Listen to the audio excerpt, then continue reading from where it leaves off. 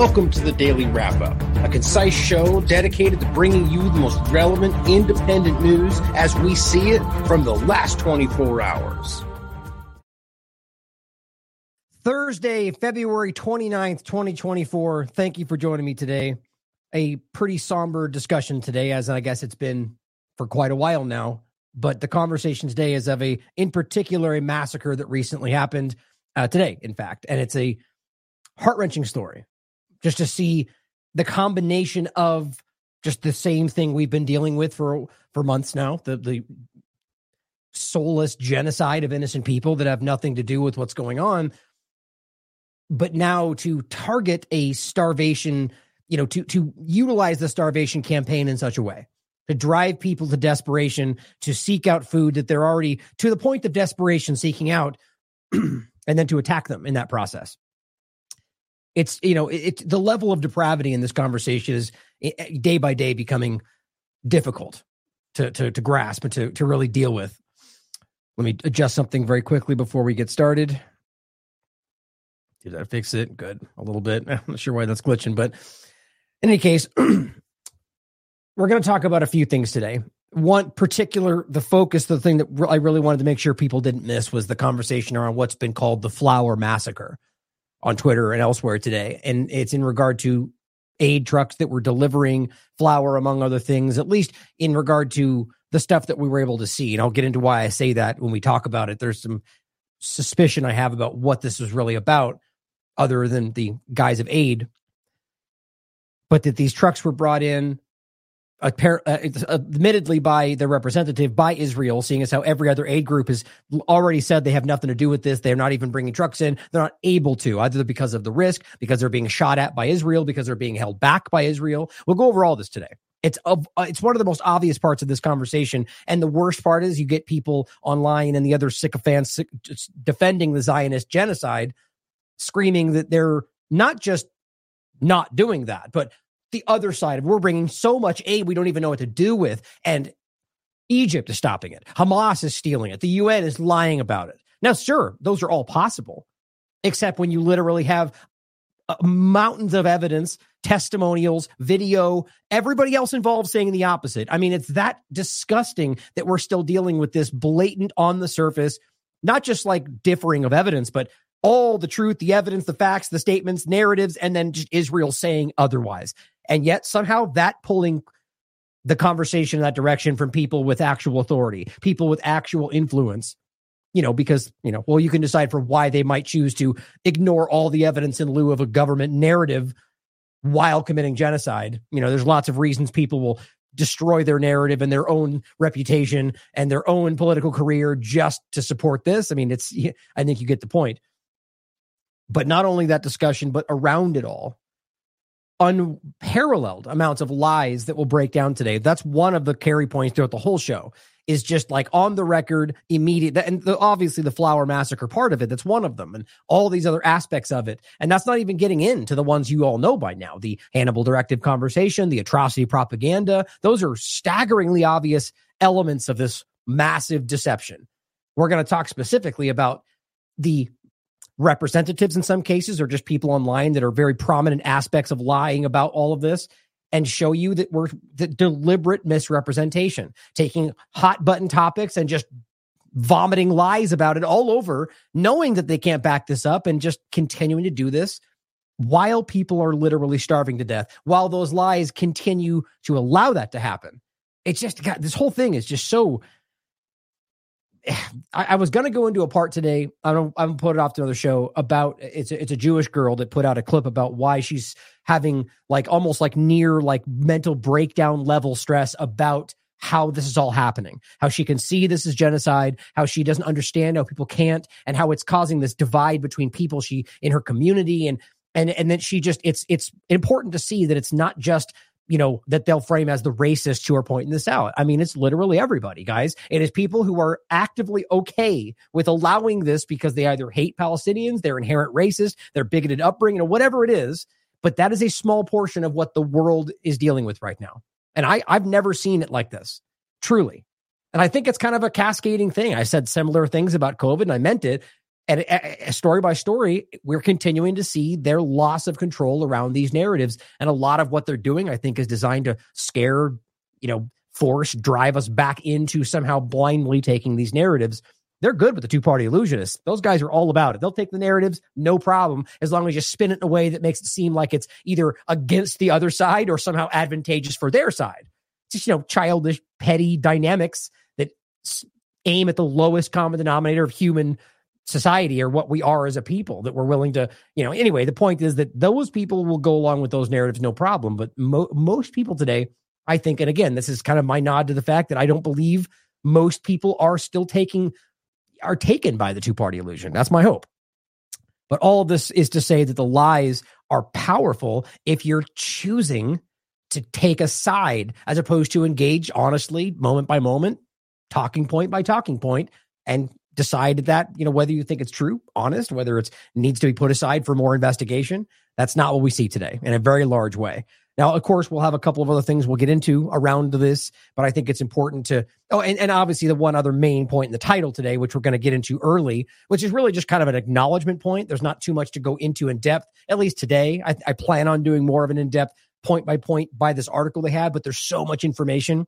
I wanted to get these other points in today, but that's the International Court of Justice and a forensic investigation around what Israel presented. Shocking, I know, showing you that they lied about what they put forward. Not like, oopsie, we misunderstood this, but like deliberate misrepresentations about what they claimed they were showing. Just like the atrocity propaganda, just like everything you're seeing right now. And that's just the reason that's included with the ongoing display of how many lies we're going to talk about today. Now I'm going to start with a quick point about Google, Twitter, and a couple other points I wanted to include. Just think this is interesting, and this speaks to a much larger point about where we're going with artificial intelligence, you could look at it either way. Artificial intelligence and how that can be abused, or the illusion of that, where we really just have the same old lying manipulators pulling all the strings, Wizard of Oz style, behind. Either way, it's a great example of how this is going to manipulate, and already is, as Olga points out. Here's everything you need to know about Google AI. It's the same thing we see on Twitter, where you can say, type out the terms: American terrorism, British terrorism, any other terrorism, and then you write Israeli terrorism, and that gets flagged and censored and suppressed. I've seen 4 examples of it. In any case, this says, was Russia right to invade Germany?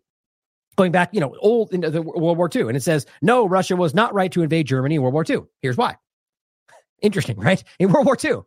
World War II, like we're talking about a time when the side was very different than what it is today.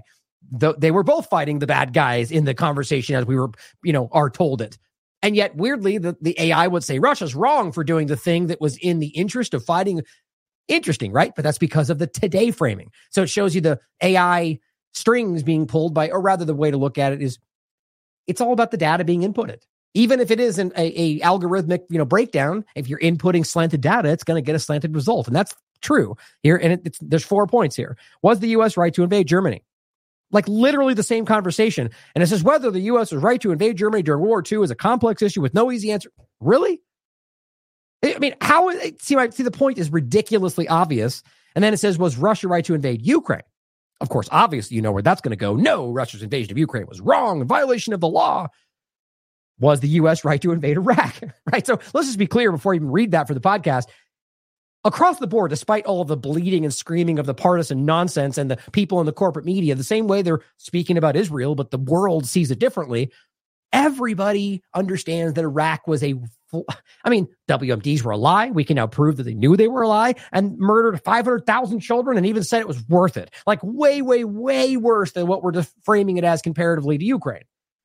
The difference is that it's about framing Ukraine as being, or Russia being, the big boogeyman. The point is, was the U.S. right to invade Iraq? And it says the same equivocating thing. Well, it was one of the most controversial events, and there's no simple right or wrong answer. She's made a great point here, 100%. It's not consistent is the main point, guys. And that's not artificial intelligence is not supposed to be politically driven, obviously. So either that's not really what it looks like, or it is just the same thing about wrong data. The point is, this will be used to mislead us, and it already is. And Twitter's doing the same thing. We got to stop goose stepping into this future that, I'll pick the right wing version of the future. No, they're all bad, guys. They're all bad. On that note, I wanted to make a a point that I think you guys will appreciate and enjoy. Right now, we are broadcasting on the Albert Pratt channel, I think. I forget. I haven't really been switching it up lately for pirate streams because I've been lazy, I guess. I get tired of moving it and switching it around. And on that note, for those that don't know what we're doing, after we got censored on YouTube, like the official second time, I think it was the main channel, then the backup, I think it was over 100,000 subscribers on the main, we started doing what we call pirate streams. I'm not going to go into it too deep because it's, we've talked about it many times. If you don't know what it is, the reason we're even still on YouTube is because people send us their credentials with channels that they know could very well get censored. That I make that very clear. They just want to help. It's like a pirate radio concept or the Matrix, right? Broadcasting our pirate signal. That's what this is. So we can still reach people on YouTube without playing the dumb YouTube game where they build it up and then censor it again. I've gone through probably 50 plus channels since then. And I keep saying that number. I'm probably way past that at this point. And you guys see it that follow this. We're on a new one, every so often. Lately, it's been the one because they haven't really been censoring the newest channel we've got. Albert, whoever that is, sent that to me, or the person who made it. The point being, we've been doing it for a while. James Corbett started doing it. I believe Richard Grove is also now doing it because we've all been censored. I'm proud to say that I invented this concept of, the circumventing the concept, which is kind of taboo before I started doing it. And it still is. My point in bringing it up today, I've been talking about this a lot and saying, I know that they're aware of this. I know because of the way they've engaged with it, the kind of weird behind the scenes actions. But I have the first example that I know for sure that they are in fact aware of this process and even better, have taken a brand new step in order to stop what little Ryan Christian created. Think about how great that is, that Google, a massive platform, if not the largest company in the world, probably not that far. I mean, I don't know if that's the case or not. Google being one of, for sure, has now stepped this up. And this was one of the recent pirate channels I tried to do today. And it says, guess what? Your access is restricted. And it hasn't been censored. Like, we haven't gotten strikes and censorship and all that. Hadn't even gotten one yet. What it says here is interesting. It says it looks like this account was created or used with multiple other accounts to violate Google policies. Hooray! That is a win for all of us, guys. We should all be high-fiving that we, as a small community online, have literally caused Google to change their practices to stop our ability to broadcast through onto their platform when they don't want us to, which means, one, they know it's happening, and two, they don't like it. I love it. So I just want you guys to say, just be proud of yourselves for actually having an effect on one of the largest companies in the world trying to subjugate you and trying to spy on you. And we're finding ways to circumvent their control. Hooray! Nonetheless, I want you guys to realize we're going to keep doing this. And I want you to know that if you're out there and you have a pirate channel, okay, good. I'm still showing it. Or rather you have a channel that you don't care about, or you want to go out there and start up a new Gmail account and make a whole bunch of new channels and get them set up for live and send them to me, please do. Send me an email, Ryan@thelastamericanvagabond.com, and put in the subject, TLAV Pirate Channel or Pirate whatever, and I'll find it in my emails, even though we're buried. And I will keep doing this. But I love, and here's just the other one, same thing, that they know this and they're trying to stop it. I love it. So just be proud of that. And for those that want more information, you can just look up Pirate Stream on, actually, I take that back. You'll probably get our Pirate Stream Media content on the Last American Vagabond, which, if you haven't heard of that, is a new platform we're kind of growing in the background, this slow boil. Actually, by the way, on that note, I'm getting all over the place. I just spoke to Catherine Austin Fitz today, where she was organizing her schedule, and we're trying to fit a date where all three of us are going to connect and do a Pirate Stream episode with her as the third chair. So as you guys know, Scott has left the Pirate team, and it's now going to be sort of a third mic shuffle up. So if you guys are out there and you want to join, let me know. And somebody gave me the great idea, actually, of potentially using the screen behind me as like a remote in third mic concept. So maybe we'll do that too. Any case, more coming your way on that note. But if you want to be part of that, reach out to me and search for that, and you can be part of it. Now, on that same note of censorship, Robert Inlakesh points out, I know, surprise, surprise, we're all completely shocked. YouTube has completely removed his channel. No strikes, nothing, just taking it down. Why? Because he dares to tell the truth about Palestine. All of his content on Palestine, number of documentaries. And one thing to show you just about how much reach this topic really has, even though it's clearly being downplayed by all the platforms. Robert Inlakesh has 26,000 followers, right? Which he should have monumentally more than that, by the way. Make sure you follow him. Look at how much this has gotten shared. Look at the reach on this. Let's update it. It's got 14,000 likes. Pretty sure it just said 16. In any case, 14,000 likes, 6.9 thousand retweets. Think of the point is, people care about this. They know he's doing good work and he's being suppressed for it.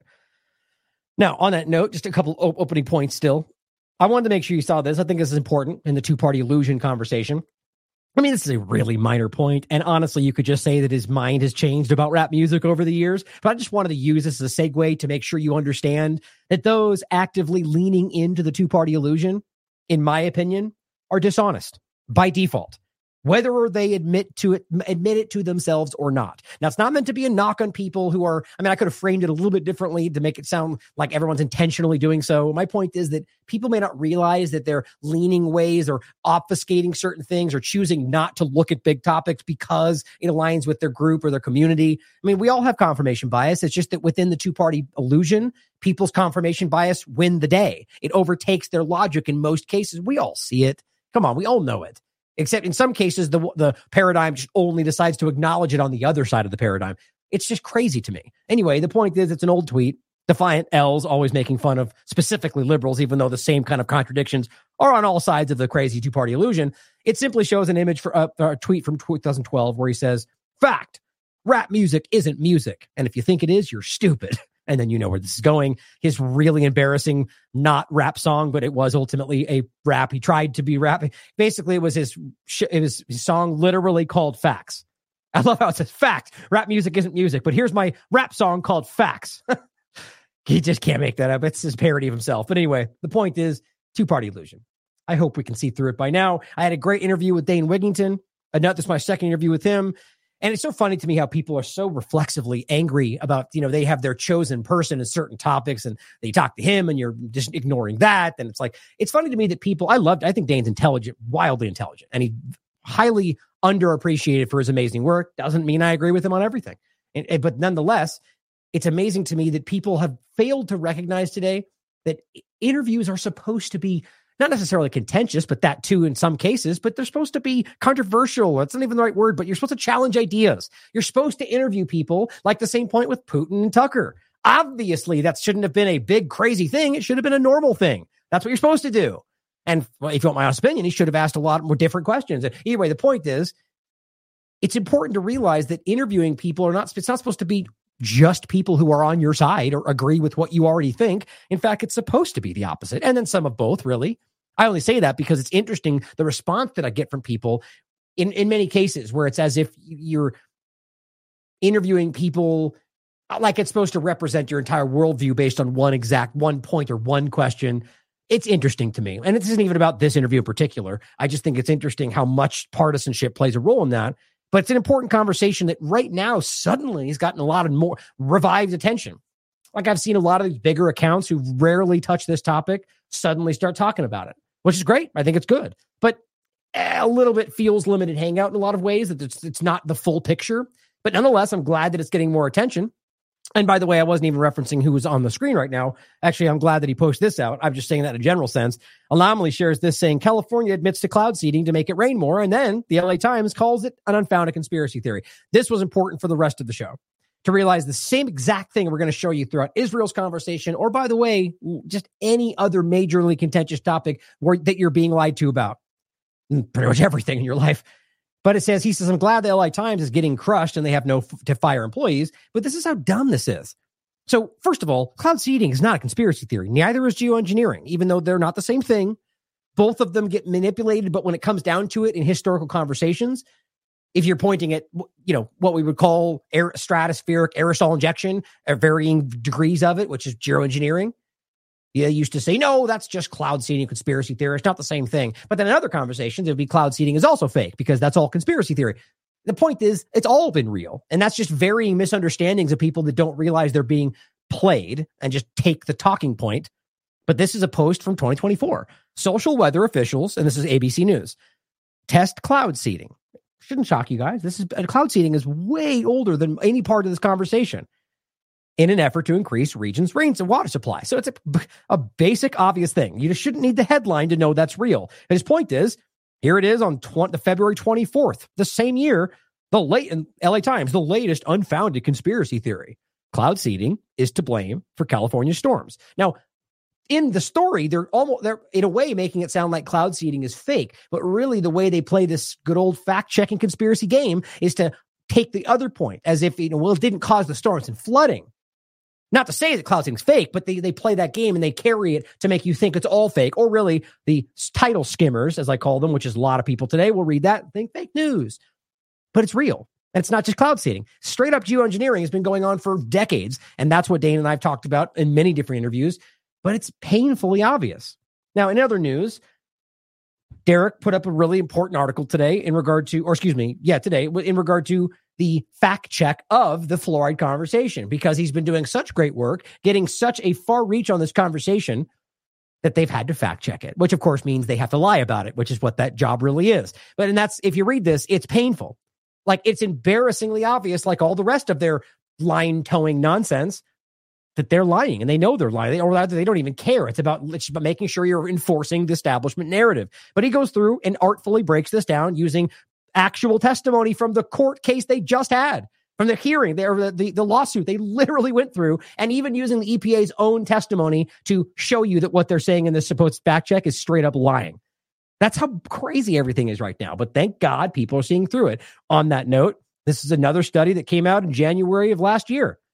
Fluoride exposure causes behavioral, molecular, and physiological changes, in this case in the zebrafish they were testing it on. Now, there's not a direct overlap to humans, but the point is there is something. And there is this being shown in the actual discussion that was just had. There's a lot of this. They just don't care. And the point I keep making, don't forget, the EPA is right now actively fighting to keep what they know is dangerous in your water, which, quite frankly, is how you should look at their actual job. Dr. Sam Sote is the person I saw this from. He shared this today. Thank you for sharing that. Pretty sure I shared that, actually, but I guess not. And then lastly, on the opening point, I just want to say this to make sure we see how, again, the point generally today being just blatantly lying about very obvious things, or this whole dynamic beginning to collapse, showing the reality of what they are. Disclosed TV a few days ago, first Sweden, now Denmark, just closed their investigation into the Nord Stream pipeline blast. They concluded that it was sabotage, but there was, quote, no basis for pursuing a criminal case. Gee, I wonder why. Well, we found out there was sabotage, so we know the U.S. lied about it, and we know that the U.S. was, well, never mind. We're going to stop the investigation because there's just no basis for pursuing. Right. Despite the fact that literally everybody knows what actually happened and all the evidence points in one direction. And there's already been a very clear investigation from Seymour Hersh based on the preliminary evidence, but let's just stop it because you can't bite the hand that feeds you. We get it.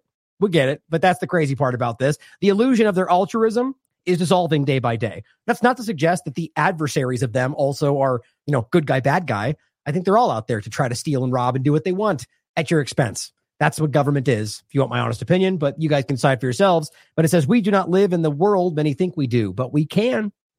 We certainly can. Rules-based international order? Hardly. That is what's leading to this. So let's talk about Gaza. Again, these images that I think are important just for understand what we're staring at. What you're seeing is people that put these out to demonstrate how bad this is. And then you'll get these regularly shared by the Eli Davids of the world to try to kind of capitalize on how crazy this is and try to make it into, well, I guess you shouldn't have gone after our people and, F around and find out. Like, literally, that's what he shares. Like, that's the exact sentiment from today. I just am paraphrasing what he said. And so are you still pretending it was only about Hamas then? I mean, they just can't stop exposing what they really are. At the very least, whether you think Palestinians at large are all responsible, however, that's still collective punishment. It's still a war crime. I mean, people like Eli David are probably never going to be held accountable for how much they're actually causing genocide right now. It'll ultimately only fall on the governments, but he should be. I mean, for what people like that are by and large the ones dragging this thing forward. But the point is, this is how wild it is. If for the podcast, you're looking at a before and after, and it is. I mean, just so it's clear, you're looking at a massive civilian street, what is that? A 8-lane, 2-sided highway with massive buildings on either side. On the right, it's dirt as far as the eye can see. Now, explain to me how that is going after Hamas. Was it necessary to go after in going after only Hamas, to not only bomb the locations, to not only destroy the entire building, to not only remove all of the foundation, and then not only plow the ground flat, But necessarily, you get where I'm going with this. It's obviously not just about Hamas. Weirdly, it looks almost as if you're building new construction setups. But I know that's just a coincidence, right? No, it's not. We'll get into that last part of the show. This is planned. They have construction lined up. They have plans laid out. They have ministers already promoting this. I just don't know why we can't have if you have people in the world, if you've got ministers and leaders of the world and the UN, everybody else who is acknowledging genocide, why can't just one of them stand up and say, we all know what's happening. They have plans. They've discussed it. Ben-Gvir was literally dancing at the conference about making new settlements, and they've already flattened most of what we're talking about here. Northern Gaza is gone. So it's obvious that they're not going to do what they're saying they're going to do. They are building settlements. That's illegal. We all know it. They're telling you. But no, that doesn't happen. How is that possible? It makes me worry that all the groups that are pretending they're seeing what's going on are just trying to lie about something else down the line. But either way, it's still important to highlight that they're telling you the truth, at least right now. But my God, how is it not this obvious? That is an entire world that has been destroyed. Murder, genocide, everything. And all we can do is act like, well, human shields. Right, there must have been a lot of human shields to destroy it down to the dirt. Well, here's Cuts News Network highlighting that this image that we saw, right? This image that was very powerful. You remember this. It was actually a drone footage that was powerful. It went viral. Showing you that it wasn't just this one house in this one corner, showing you that it was literally block after block after block after block that is like flattened, gone, destroyed. And that's why it's so insulting to pretend like they were deciding which one and only going after this. And then you look, it's all of it. So clearly, either every single location, everywhere in all of Gaza is all Hamas, and they're not even saying that, or you're just flattening the entire area, right? Well, guess what? Only 1 week after he took this photo, journalist Abdallah El-Haj, who works for UNRWA, was traced by Israel's military and targeted. That's what happens, because you're not allowed to expose the reality. His nephew was killed in the same strike, and both his legs were amputated, and he is now in critical condition. But, democracy, right? No evidence, no court, no trial, no human rights. Just, you took a picture we don't like. You work for UNRWA, so we're just going to assume that you're Hamas, even though literally no evidence has verified any of that. And now even the U.S. has said that. Even Canada has said that. They floated the lie about UNRWA and just moved forward. And guess what? The U.S. still stopped funding it. So they still got what they wanted, even though even the U.S. has said, well, we don't have any evidence to back it up. But we're sure as hell going to continue helping to starve children. And this is what's so unnerving about this. This is coming out from today. The U.S. wants Israeli written assurances that on using U.S. weapons in Gaza, we won't break the law. This is a real thing. Are we in kindergarten? Biden saying, pretty please, just sign this piece of paper that says, I promise I won't do bad things.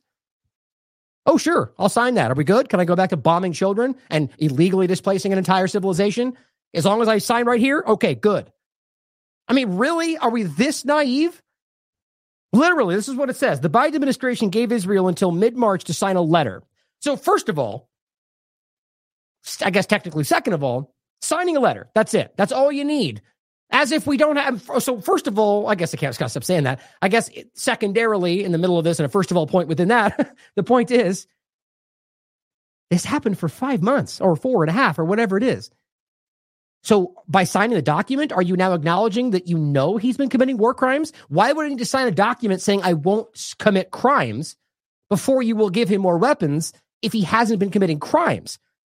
That's a little bit of a ridiculous point, isn't it? You're admitting that you know he committed crimes on the record.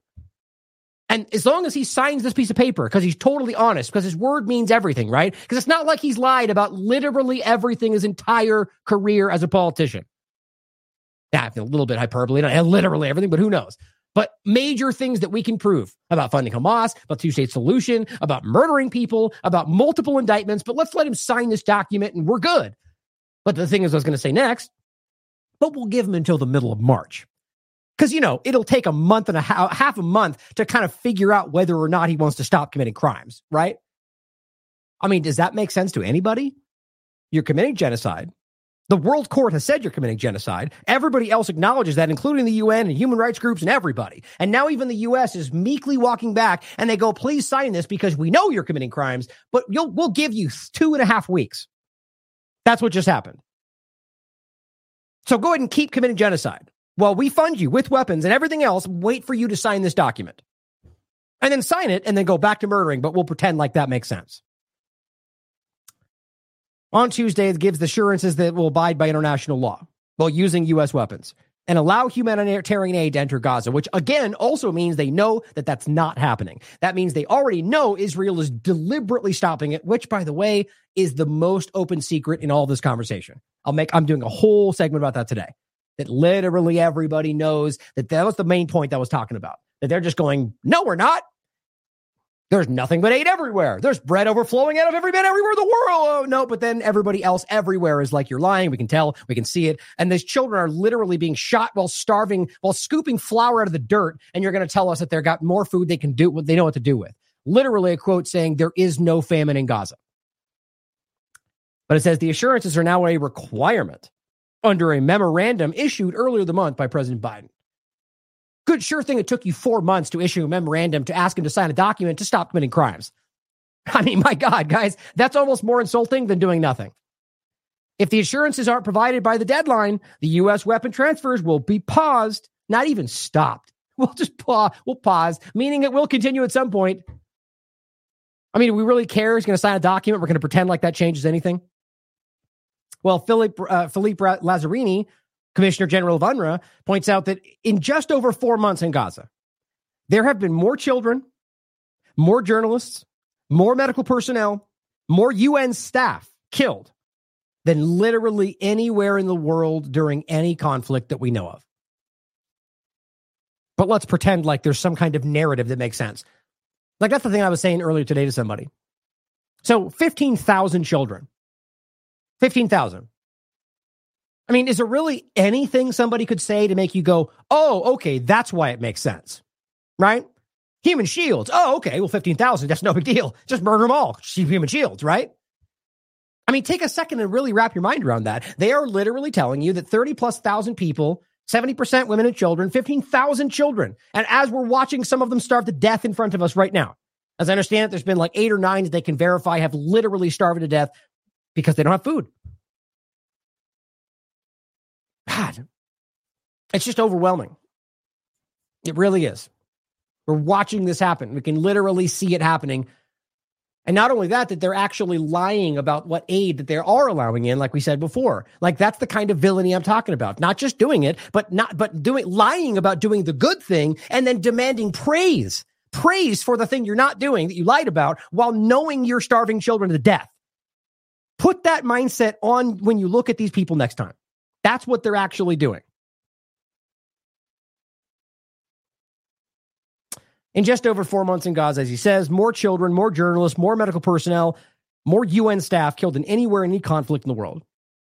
It is with profound regret, he says, that he must now inform you that UNRWA has reached a breaking point, with Israel's repeated calls to dismantle it and the freezing of funding by donors at a time of unprecedented humanitarian need in Gaza. He wrote a letter about this, but we're going to come back to it in a minute. This is the point for right now, just to understand the breadth of this. And we all see this. Here's another statistical point. Sir Chili Bean breaking this down from ministry information, corresponding to the period between January 26th and February 26th. So not even going back to October 7th, just January 26th to February 26th, which reveals that the genocidal acts have only accelerated.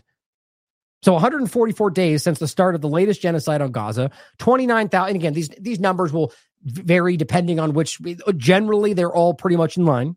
About 30,000 total number of fatalities, 70,000 number of injured, that can between 70 and 100. Ultimately, a lot of this is, there's an estimation of how many might be lost or buried and so on.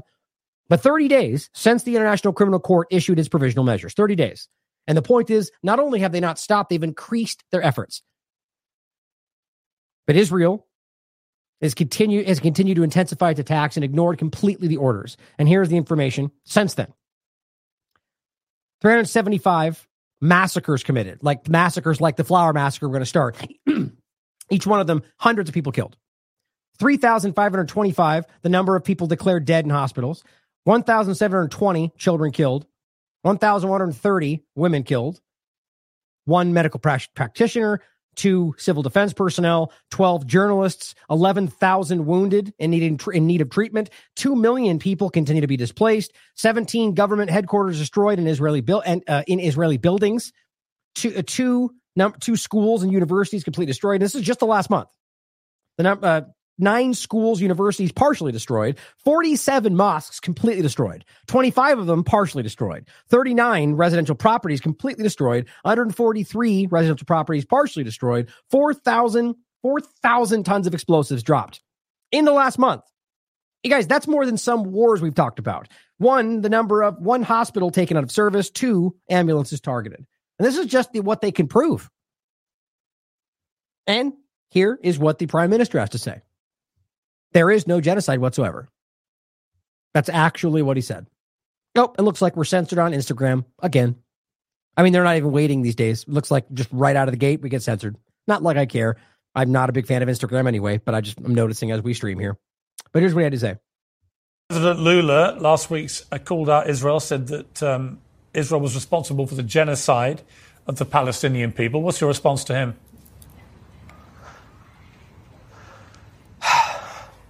He's an idiot. That's it? That's it. What can I say? Look, I want to tell you something. You know, I hear this criticism, and it's simply Israel hate, Jewish hate. There's no explanation for someone who can talk about genocide. There's no Oh, yeah. So literally, I feel like he kind of stopped that sentence because he realized how bad it was. But so if you just talk about genocide when you're not a Jew, apparently that's unacceptable. That's what he said. I mean, I know he was going to finish meaning about Israel, but that's the same point, isn't it? So that's all it is. No matter what, there is literally no circumstance in which you can accuse Israel of genocide without being a racist in his mind, or rather in his Zionist manipulation. That's what's really going on. Because the truth is, we all see it. Everybody sees it. And that's why he's so frustrated. Do you remember how contentious, how confrontational he was in that earlier interview when somebody asked a basic question? Because he thought by yelling and shouting and pressuring and calling them racist that they would meekly fall back like they have for decades. Not anymore. It's obvious people aren't they're not falling for this lie anymore. Again, that's not to suggest that there aren't racists or people that hate Jewish people. It's to suggest that Zionists have been using the allegation of racism for a very long time to scare people away from acknowledging the crimes of the government of Israel. Now, that's all you got, man. You show me an example of a verifiable claim being put to any one of them, and in one point of their argument, they'll say racist, anti-Semitism, they just hate Jews. It's as simple as that. And even people like Piers Morgan are still too afraid to push back on that point. No side whatsoever. That's it. He's an idiot. That's it. That's it. In case you missed the opening point, he's talking about Lula, the president who's spoken up and said that what they're doing is genocide. And they immediately called him an anti-Semite. He's a secret Jew-hating, blood libel spinning, blah, blah, blah, blah. Same stuff every time. I say, look, I want to tell you something. You know, I hear this criticism, and it's simply Israel hate, Jewish hate. There's no explanation for someone who can talk about genocide. There's no genocide whatsoever. The only genocide that was attempted is when they came in on October 7th to explicitly murder women and children. There's nothing that verifies that. I mean, it certainly could be what somebody was thinking. The evidence doesn't back that up. As much as they tried to lie about children and everything else, it just doesn't back it up. The evidence seems to suggest that think about it like this. The fact that they've released all these hostages this whole time seems to clearly show you that they weren't intent on just killing everybody. If that was the case, there would be no hostages. And on top of that, we can quite literally prove that what appears to me to be the majority of what happened were killed by IDF. Prove me wrong. The evidence I've shown endlessly, along with people like Dan Cohen and plenty of people who have been breaking this down and undeniably showing you that the story they spun was a lie. So all he has to, and interestingly enough, he says attempted genocide. See, they used to just call it a genocide, but now people have become very aware that that is a legal term, and if they do that, it only undermines the entire. They know that they're aware. They are treading back. They're backstepping at this point. But that's all he wants. There is no genocide to speak of. Nothing. So, but think about how crazy it is to compare what you're talking about on October 7th. which is a fraction of what's happened in Gaza, and say, well, that was an attempted genocide, but this over here, which is far larger, far more killed, with literally everybody else who's talking about it telling you, but that doesn't even compare. It's not even no genocide whatsoever. Obviously, it's ridiculous. I mean, this is why it's falling apart. Because at the very least, you could acknowledge what's happening, but this person doesn't want to admit that they're murdering people. That is an attempt for genocide. The only reason it stopped is because of the Israeli army. We're going in and doing everything, bending over backward to defend and avoid unnecessary deaths. Defend who exactly? Say he was going to say the Palestinians, but that's not. I bet you he would get negative fallout from even saying that from some of his supporters. But that's what they're generally insinuating. They're protecting Palestinians and going after bad guy Hamas. Well, that's not true. It's patently false, and we'll prove it today like we have in every other show, with their words, with their actions, with the outcome. It's obvious. They're killing innocent people, including their own hostages. We're losing boys fighting there because we are so cautious. God. Anyone who says that is simply a racist, is his point. Well, let's talk about that. Let's talk about the lies and how even in front of the International Court of Justice, which is where they presented what they claimed was their evidence to justify what they claim was an attempted genocide. So his entire foundational argument right there is proven false by the fact that what they claim proves that was the case has already been debunked by all of us already. But now a forensic investigation has shown that this is actually false. This is forensic architecture. This is what I was pointing out earlier, referencing. This is a really great breakdown of some very detailed information, a lot.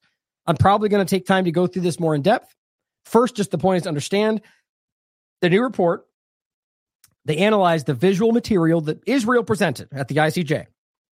They found 8 instances of the Israeli legal team misrepresenting materials, lying, presented through incorrect annotations, meaning they wrote the wrong thing on the images, and misleading descriptions. There's no way this is not deliberate. A few examples to follow. 1, Israel's legal team referenced an annotated drone image to claim Al-Quds Hospital was used for military purposes and thus a justified target, which, by the way, it's important to understand this. That's not even a valid argument. First of all, the idea that somebody might, let's put it like this. If you have somebody who runs up on a top building and shoots a weapon, that does not immediately mean you can just literally destroy the building with everybody in it. I think that's obvious, isn't it? We all know that. It's absurd. And the point is, on top of that, there's many cases where they haven't even proven that there was anybody there. They just made the argument. But the idea that that's ever been the case, it's just mind-blowing to me. But it goes on to say, we found the hospital boundary annotation was incorrect and no evidence of armed operations at all inside this hospital. One on top of the other.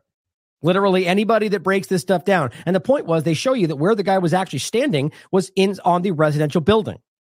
So this is what they did. They hunted these things down. They found examples like this that could be misrepresented in front of a screen where people wouldn't know the differences. They don't live in these areas. They don't know. They're not from Gaza. So they would just take at face value. That's what it was. That's not what a journalist does, but they lied. So they literally took something that was not in the hospital and said that they fired from the hospital. And then I don't know if this was retroactively or not. Point was, it was never the truth. And they did destroy this hospital. I'm willing to bet you they probably manufactured this after murdering everybody in that building. But it says the Israeli legal team incorrectly identified and annotated. So each time they incorrectly break this down, and then they're the ones that write down the lie on top of this stuff. An image of or in the sense, write down or draw a graphic or whatever. An image of a crater. They claim it was a Palestinian rocket site, which was used to justify the bombing of the location. Now when geolocated and modeled after measured the crater, they found it was consistent with the impact of an Israeli bomb. Big surprise.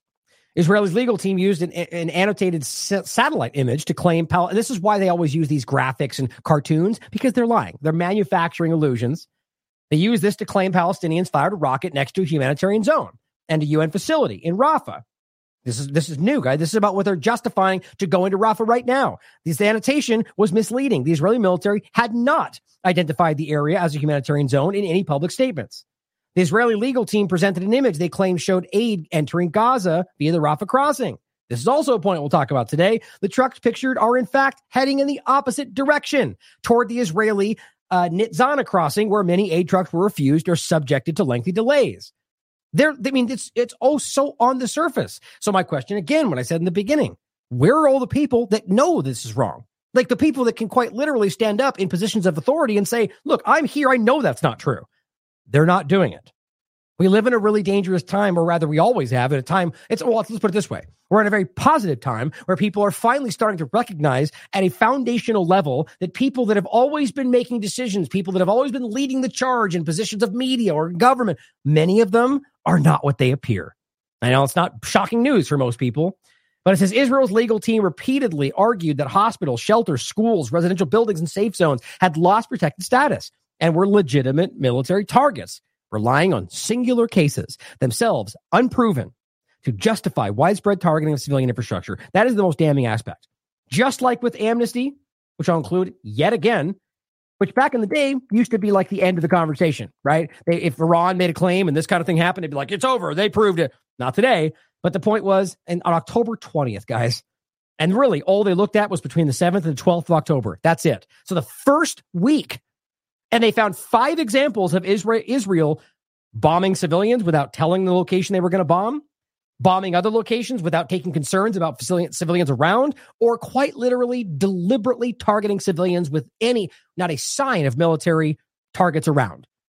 It's provable. This is only one of many investigations, and yet we're still debating whether or not Matt Miller will tell you we need a full investigation. Well, that's already happened, bud. It's done. They proved it. You don't care about that. But this report is important in regard to the... Oh, shoot. Oh, crap. Okay, I just realized I haven't saved my links. That's frustrating. Hold on. I just closed a bunch already. Let me see. Let me just save this really quickly before I forget. And I'll have to remember, try to read. See, this is what happens sometimes for those that know. But the links aren't there, which is very rare for me. It's something like that. I just forgot to save all the tabs, and then I close them as I go along, and I forget. So that's frustrating. But I'm hopefully not closed anymore. Actually, I just saved them, so I still can. But this will go through in the future. There's more in there. Some powerful stuff. Actually, there was something I had highlighted. I forgot. I wanted to show you one thing. It was in this. So this article goes over this breakdown, which I'm going to say, we make sure you don't lose this. It's important information. Times Live breaks down Israel legal team's evidence that ICJ Gaza case was misleading, according to this group. Here are some of the things they break down. The research group says it found the 8 instances we just represented or just told you about. Forensic architecture at the University of London said their legal team did this through a combination of, basically what I just told you, labeling, misleading verbal descriptions. It says, quote, we found 8 instances where their team misrepresented the facts. Our study also revealed that the Israeli legal team presented single instances of alleged Palestinian military use of civilian infrastructure as blanket justifications for the systemic and widespread attacks on civilians. Shelter, schools, hospitals. A little more of an fleshed out version of what they said over there. That it's just so obvious, and they're murdering people based on things they know aren't accurate. So that's a willful decision to use something they know is not justifiable to kill people because they just want to kill people, or whatever you want to insert in that last part. You tell me why they would lie about this in order to murder innocent Palestinians. In another instance, the research group said the Israeli legal team presented evidence to claim that aid was entering Gaza. Point being, it is not, and they were lying. It says, quote, we geolocated the footage and identified the location of trucks to be about 41 kilometers from Rafah border, moving in the opposite direction. Now it says the border crossing is the land border between the Nitzana border crossing. It's the land border crossing between Egypt and Israel. During the present conflict in Gaza, the border crossing was used to inspect aid bound for the Gaza Strip. After the inspection at Nitzana, trucks would then drive to the Rafah boarding crossing into Gaza. So they lied about this dynamic, knowing that people don't know that, and then went to a place where they were, in fact, making sure it did not go in. It's all a game of misunderstandings, guys. They're playing on the ignorance of innocent people. And that's pretty disgusting, isn't it? And then the point is doing that so they can continue starving children and their own hostages. The footage and caption were misleading because they claimed the trucks were entering the border. Instead, they would have been checked by the other border. Going forward, Richard Grove adds something important. Dilly Hussein posts this. Grove adds, the land without a people, as they frame it, apparently had a government. This is actually pretty interesting. This is a post that he breaks down. It's an old document saying the government of Palestine, Department of Migration. signed by Jews immigrating to Europe to Palestine in the 1930s.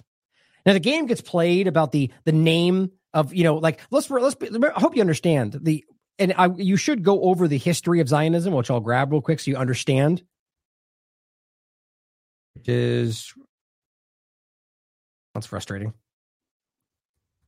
Doesn't pop up for me.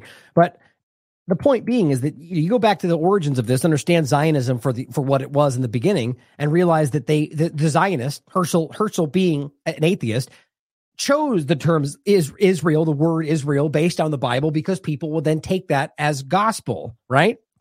So today, when they go, see here, it says Israel. Well, the term Israel has a historical context. Because Zionists chose to call their state Israel does not mean anything other than Zionists chose to manipulate you in every possible way. So what's interesting is people down below will go, but look, it says Israel. It's always been Israel. There's a term Israel that has a much longer historical context. And then what happens today is people make that out to be what Zionism and the name Israel is today. Just because Israel as a term has existed is in the Bible does not it's I don't know why it's hard to understand that people, humans, individuals could have been like, I'm going to take that name and use it because they'll think this. We just assume that it's like all God can. It's interesting to me what people will choose to believe. But the point here is that you can go down and he writes here, dear genocidal Zionist, this post proves two things. Even under the British colonial mandate, there was a land region called Palestine, which we shouldn't have to debate today.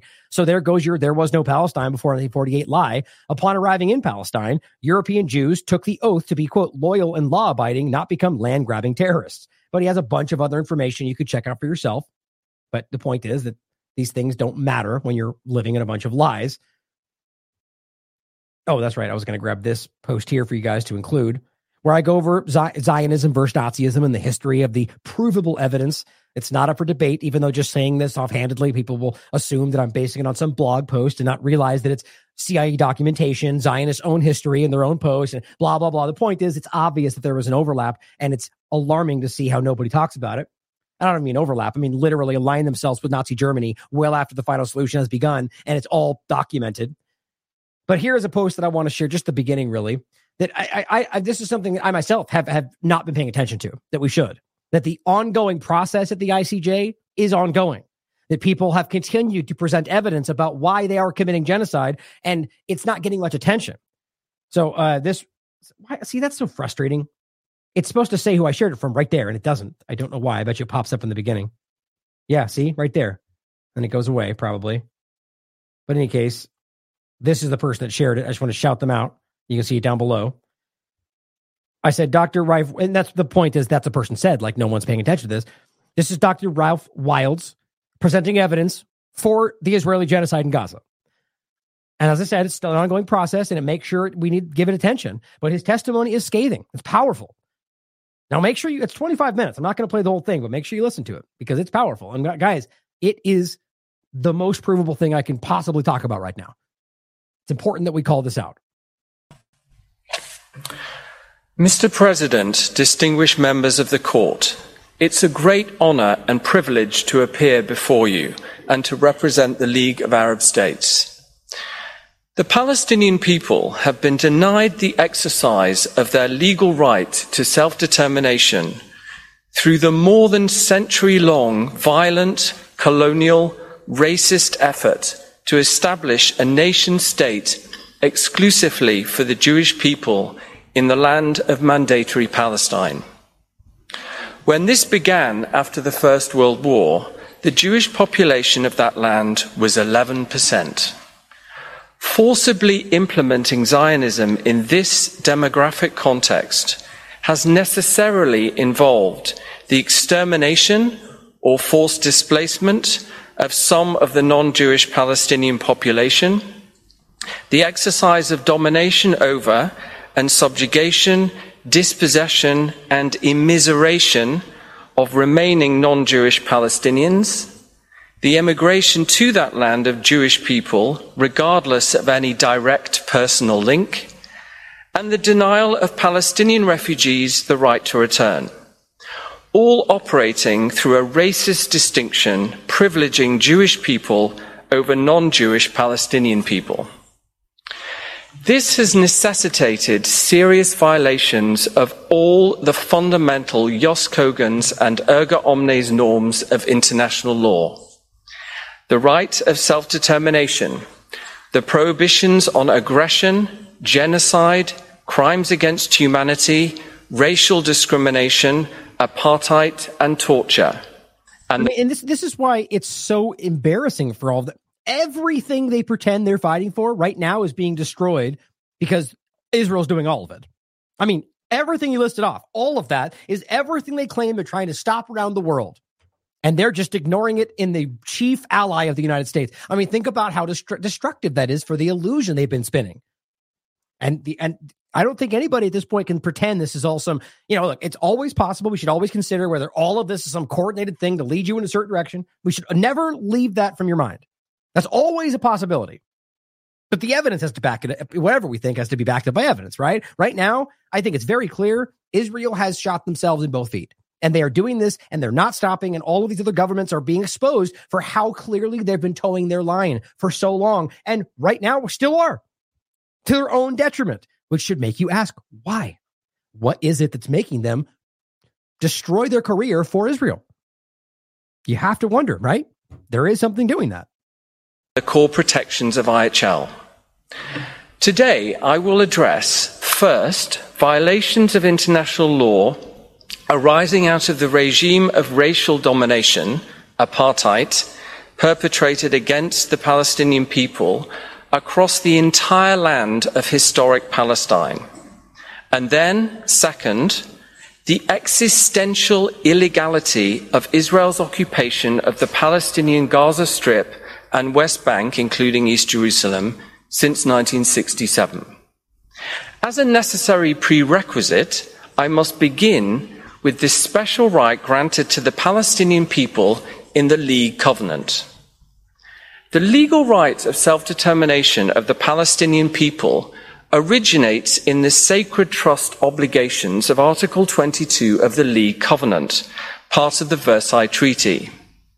Palestine, an A-class mandate under British colonial rule, was, after the First World War, supposed to have its existence as an independent state provisionally recognized, a sui generis right of self-determination. The UK and other members of the League Council attempted to bypass this, incorporating the 1917 Balfour Declaration commitment to establishing a national home for the Jewish people in Palestine into the instrument stipulating how the mandate would operate. However, the Council had no legal power to bypass the covenant in this way. It acted ultra vires, and the relevant provisions were legally void. There was and is no legal basis in that mandate instrument for either a specifically Jewish state in Palestine or the UK's failure to discharge the sacred trust obligation to implement Palestinian self-determination. So I'm going to leave it there. It took actually went longer than I wanted because I just deleted and restarted my Instagram live because they just censored it and I put it back up. We'll see if it gets censored again. I bet you it will. But, the point is just to realize that even in the beginning, it was illegal, right? Not like they cared, they cared just as little as they do today. But the point was they have to pretend like they care a lot more today because of the internet and so on. But back then, Balfour Declaration, they didn't care what you think, just like they don't care now. But the point was, it was just as illegal back then as it is now. They had no justification for anything they did. And the other 20 minutes of his testimony is just as important. But the right to resist, the illegal actions of everything they're doing, I mean, guys, it is that clear. Claire Daly points out, and this is just continuing to show, even the people who even still are towing many of the lines around this narrative are being forced to quietly pull back a little bit.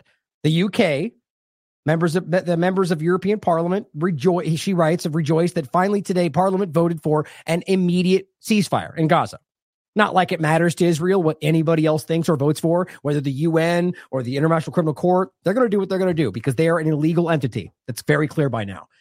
But It's showing you that even these people who are trying to pretend and have waited 4.5 months to even begin to care about it, not Claire Daly, but most of them, have suddenly started to act like they have to care. Why? Because they know you do.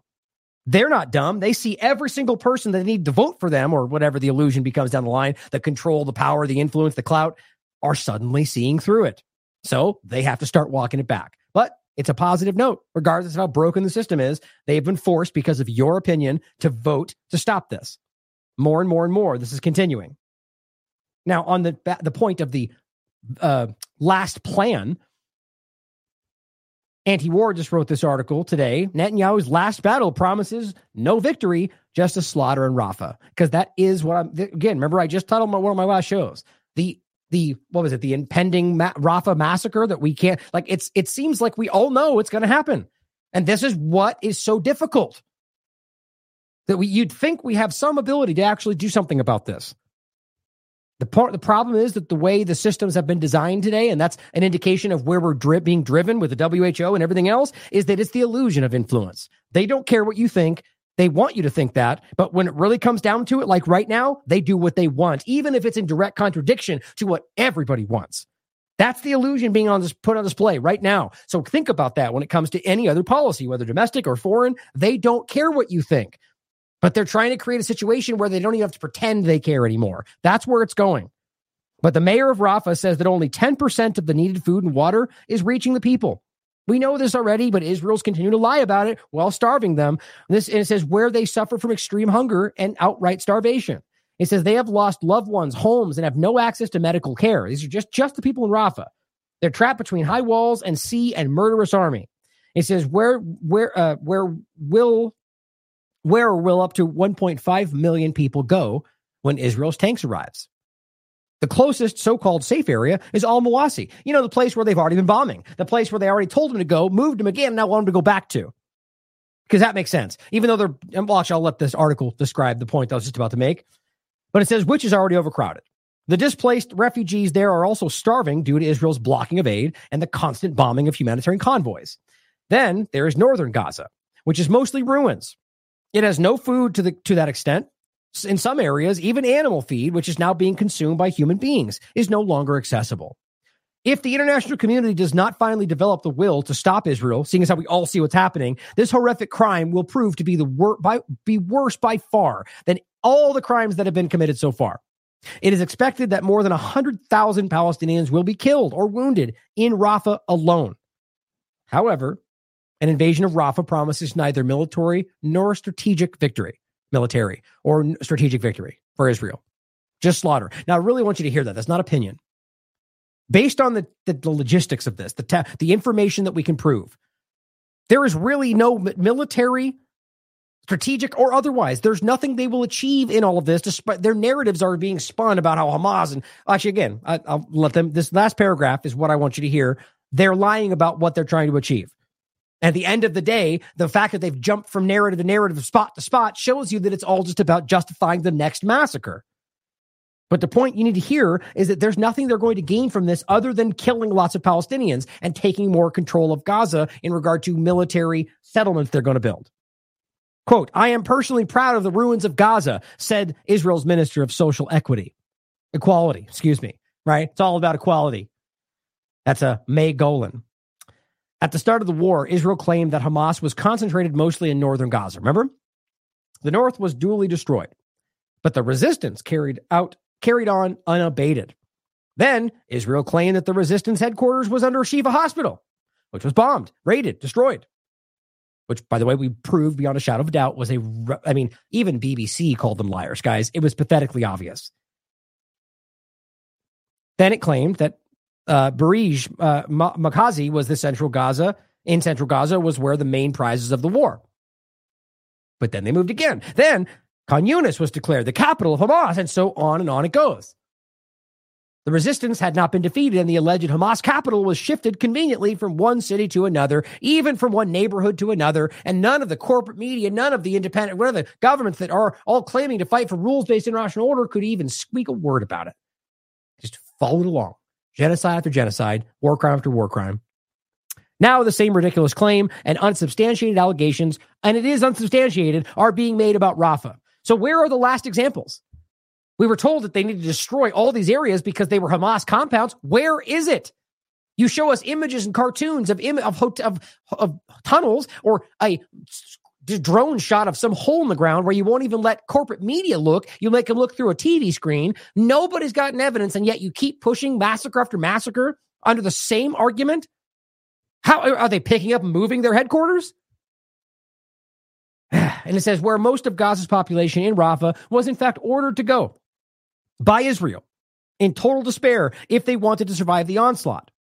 Israel had hoped that the Palestinians would rush to leave Gaza in the hundreds and thousands to Egypt. That's what they were trying to do, and we know that. They didn't, of course.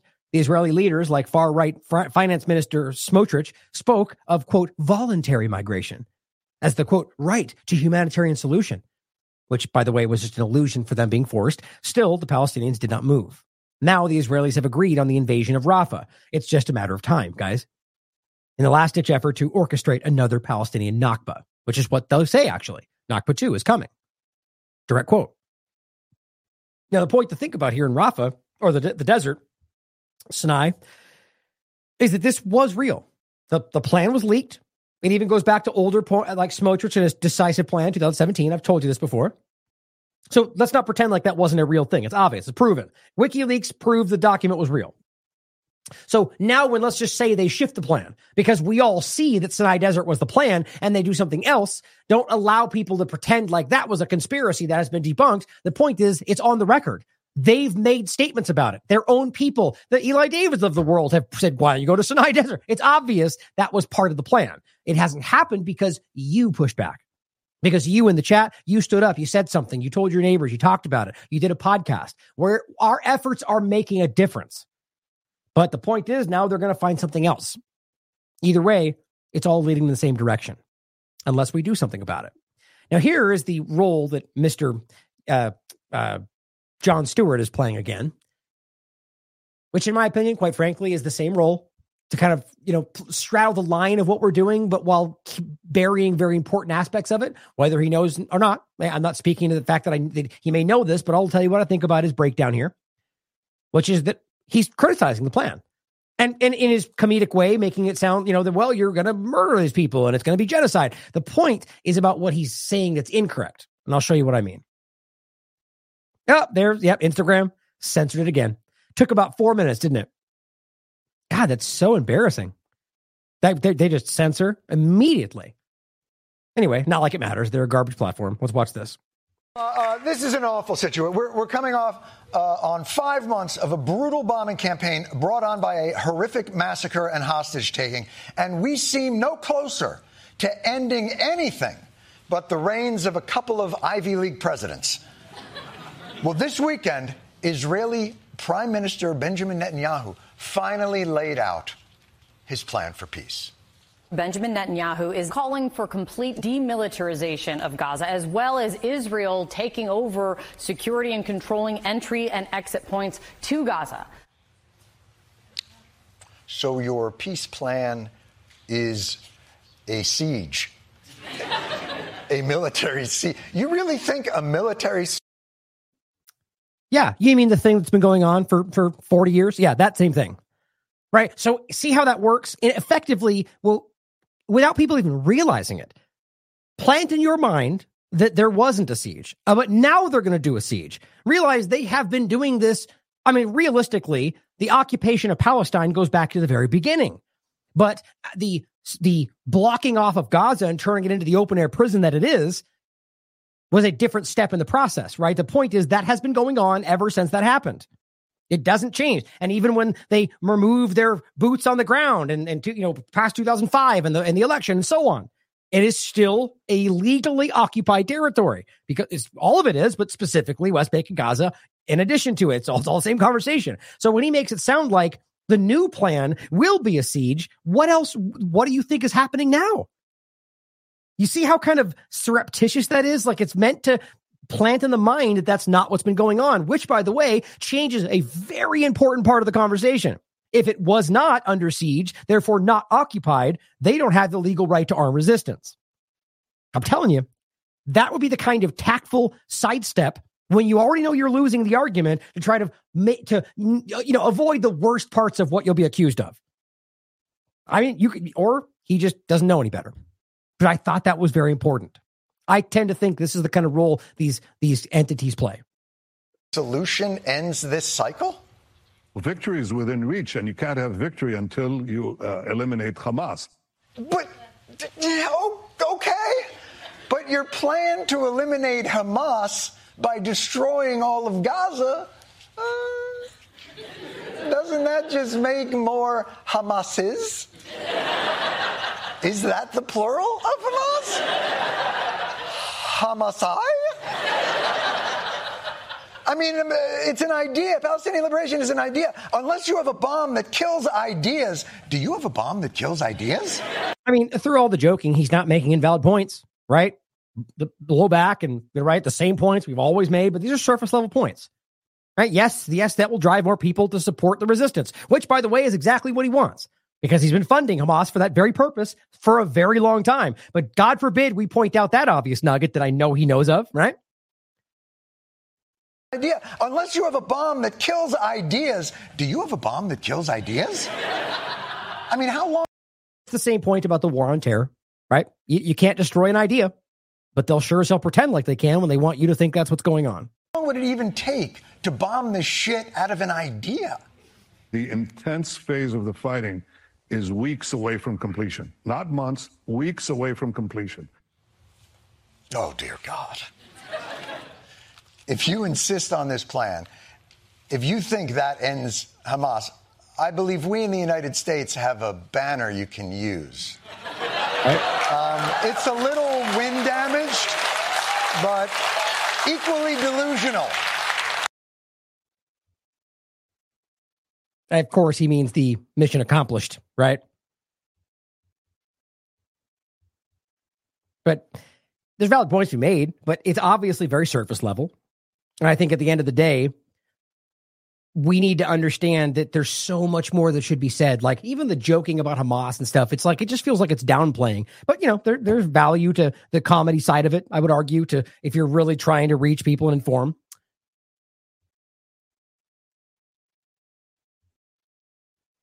But going to the next point.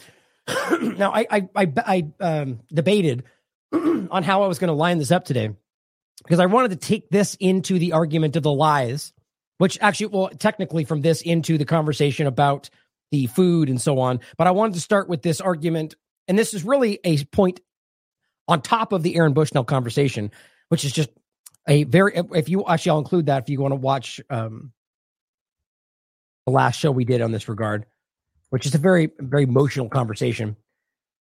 But this is about Aaron Bushnell and the lies, getting into that point, and how the Israeli propagandist tried to use him to lie. And just, it's an important point to see how blatantly what they're doing is they're using, it's like the point is they're not even checking. And it's both an example of well, technically they're both Israeli propagandists. It's two examples you'll see. Now, if you want, this is an important show. Let me get this real quick before I forget. This one. So this was a great article written by Robert. And it really is an important article that I hope you'll read. He does an outstanding job breaking down what they've been saying, the lies they've been putting around this. It is really a well-done article, and he always does great work. Aaron Bushnell setting himself on fire in protest of Gaza genocide is predictably being twisted, just like we expected. Calling, here's what a Palestinian extremist will do. And, and I'll show you that by and large it's being taken exactly the opposite by military personnel, by most people in this country. And this is the one I'll include as well. This is my show I did on the day that it happened. But let's go over how people are lying about this. Oh, one more point, by the way, if you haven't seen this. I'm not sure. I don't think we need this article. I'm worried this is a way to manipulate the conversation. But the point is, they're claiming Aaron Bushnell, through his friend who spoke to them, was claiming he had classified knowledge proving that U.S. forces were in fact fighting in Gaza tunnels, and which, by the way, probably means they're killing their own hostages. Either way, they were on the ground. But we don't need this to prove that. In fact, this doesn't prove that. It's secondhand information. We can already prove that. Axios showed an article that there was a 3-star general on the ground. We know that they do, in fact, have personnel on the ground from multiple locations. And we're talking boots on the ground, active action. It's provable. We've already done multiple examples or shown them examples. So it makes me wonder why they would give you the secondhand information, but maybe it's just happened that way. But here's we get into the lies. Here's Eli David, which, by the way, here's what he actually put out. He deleted it because, which, by the way, says a lot. This guy barely deletes anything until the example I caught him showing, where he was posting the same thing a lot, and he deleted a bunch of them right after I made that point. But he posted this. More wisdom and quotes from Aaron Bushnell, the airman who set himself on fire to free Palestine. So basically trying to pretend that he's a disgusting person who's sharing bad ideas, or, the point is, here's a screenshot a la Twitter files. Palestine will be free when all the Jews are dead. A little too on the nose, isn't it? Just so you know, he did not say that. And what I said, that's why he's deleted it now. I said, here is Eli David sharing a fake tweet he claims was posted by Aaron Bushnell. It was not. This person, Eli David, is a despicable human being who will lie about anything to emotionally manipulate you into sharing his Zionist lies. Here's somebody who followed up simply showing another person who is trying to sail the same lie because of people like Eli David, the same screenshot circulating everywhere. And the point was, he's refusing to delete the fake tweet even after he realized it's fake. Why? Well, because Aaron could have said other things that might have been similar, showing you other statements that are nowhere near that statement. But, free Palestine means hate the Jews. Therefore, if I can show him saying free Palestine, there he probably said the other thing. That's the kind of conversation. That is the level of intelligence we're dealing with here. That's what he said. Just remember that. The same like with the Mossad account saying our enemies are killing themselves. Here's another person, one of these great journalists, Laura Loomer, leftist lunatic who liked anarchist pages. Go figure. And what is he doing? Oh, and by the way, Colin Rugg, many of these examples. He's the one that shared the lie, the tweet showing that image. She shared it saying, see, a leftist maniac. And as what I said, now it's been deleted because it was proven to be a fake. You posted a screenshot with zero due diligence simply because it aligned with your bigoted worldview. But I'm sure you'll jump at the next chance to mislead your audience for Zionism. Hashtag Twitter files. I just don't know why people can't see through these kind of people. Just lowest common denominator. Jumping at any chance to attack people for who they are if it aligns with what your worldview is. And if you want to go through and look at his, this is, the archived version of his Reddit account.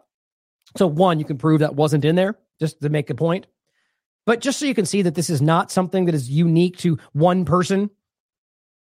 By the way, that's now the third time Instagram has censored us while I've been live. I just keep starting it again for the new account, starting again, blah, blah, blah. Not like it matters. I'll stop mentioning it. I just think it's funny how aggressive, how terrified they are of what we're talking about, guys. But here is Lindsay posting this. American veterans burn their military uniforms in honor of Aaron Bushnell. Now, yes, this is one example of a grouping of veterans. Doesn't mean every veteran thinks the same. But from my kind of putting the feelers out, I'm finding it hard to find any veteran that thinks what he did was somehow crazy or racist or whatever they're framing as. So really what you end up getting is the Israeli government and part of your government calling most of your veterans somehow radical or extreme or whatever. Which, by the way, is not that hard to understand. They've been calling people that believe in the Constitution extremist. That's not a joke. Literally, one of the things they wrote down is what they should be concerned about. Tracking, FBI, and so on. People that, quote, believe too much in the Constitution. That is directly from their statement, their talking points. I talked about that years ago. So that's why they think people like us that believe in the truth are dangerous. He's not alone! Remember Aaron Bushnell! Remember Aaron Bushnell!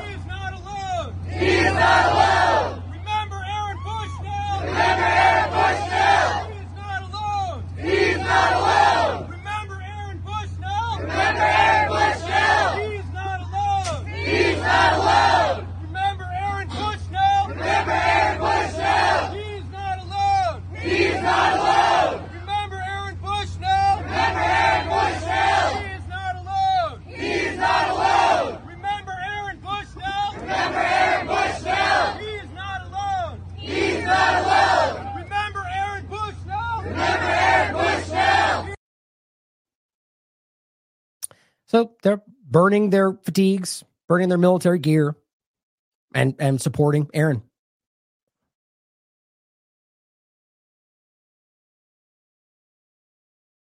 Posting this so people can see on the Instagram that they're censoring because they won't let me comment afterward. So here, is the last point in this segment. Adam posts this, a powerful message. This isn't a war. He should know. Here is an American veteran who's speaking about what this really is. And with the, I think I'm not sure if Adam made this or not, but it's kind of a montage compilation while he's speaking. And this is a U.S. veteran speaking in front of it looks like a state level or maybe county level government, and just stating his opinion that what's going on in Gaza is genocide. And as a military person, he knows this is not war; it's genocide.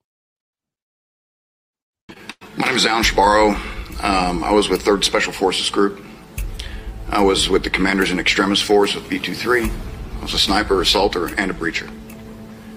I did 3 rotations, 2008, 2009, and 2007. I know war. What's going on in Palestine right now is not a war.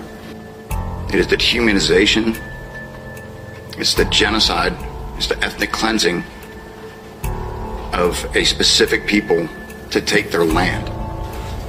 This is wrong, and there's nothing more American than speaking out against what's wrong. The U.S. taxpayer is paying for this, which makes it even more frustrating. This needs to stop. This needs to stop. Whatever you can do, anything, this needs to stop.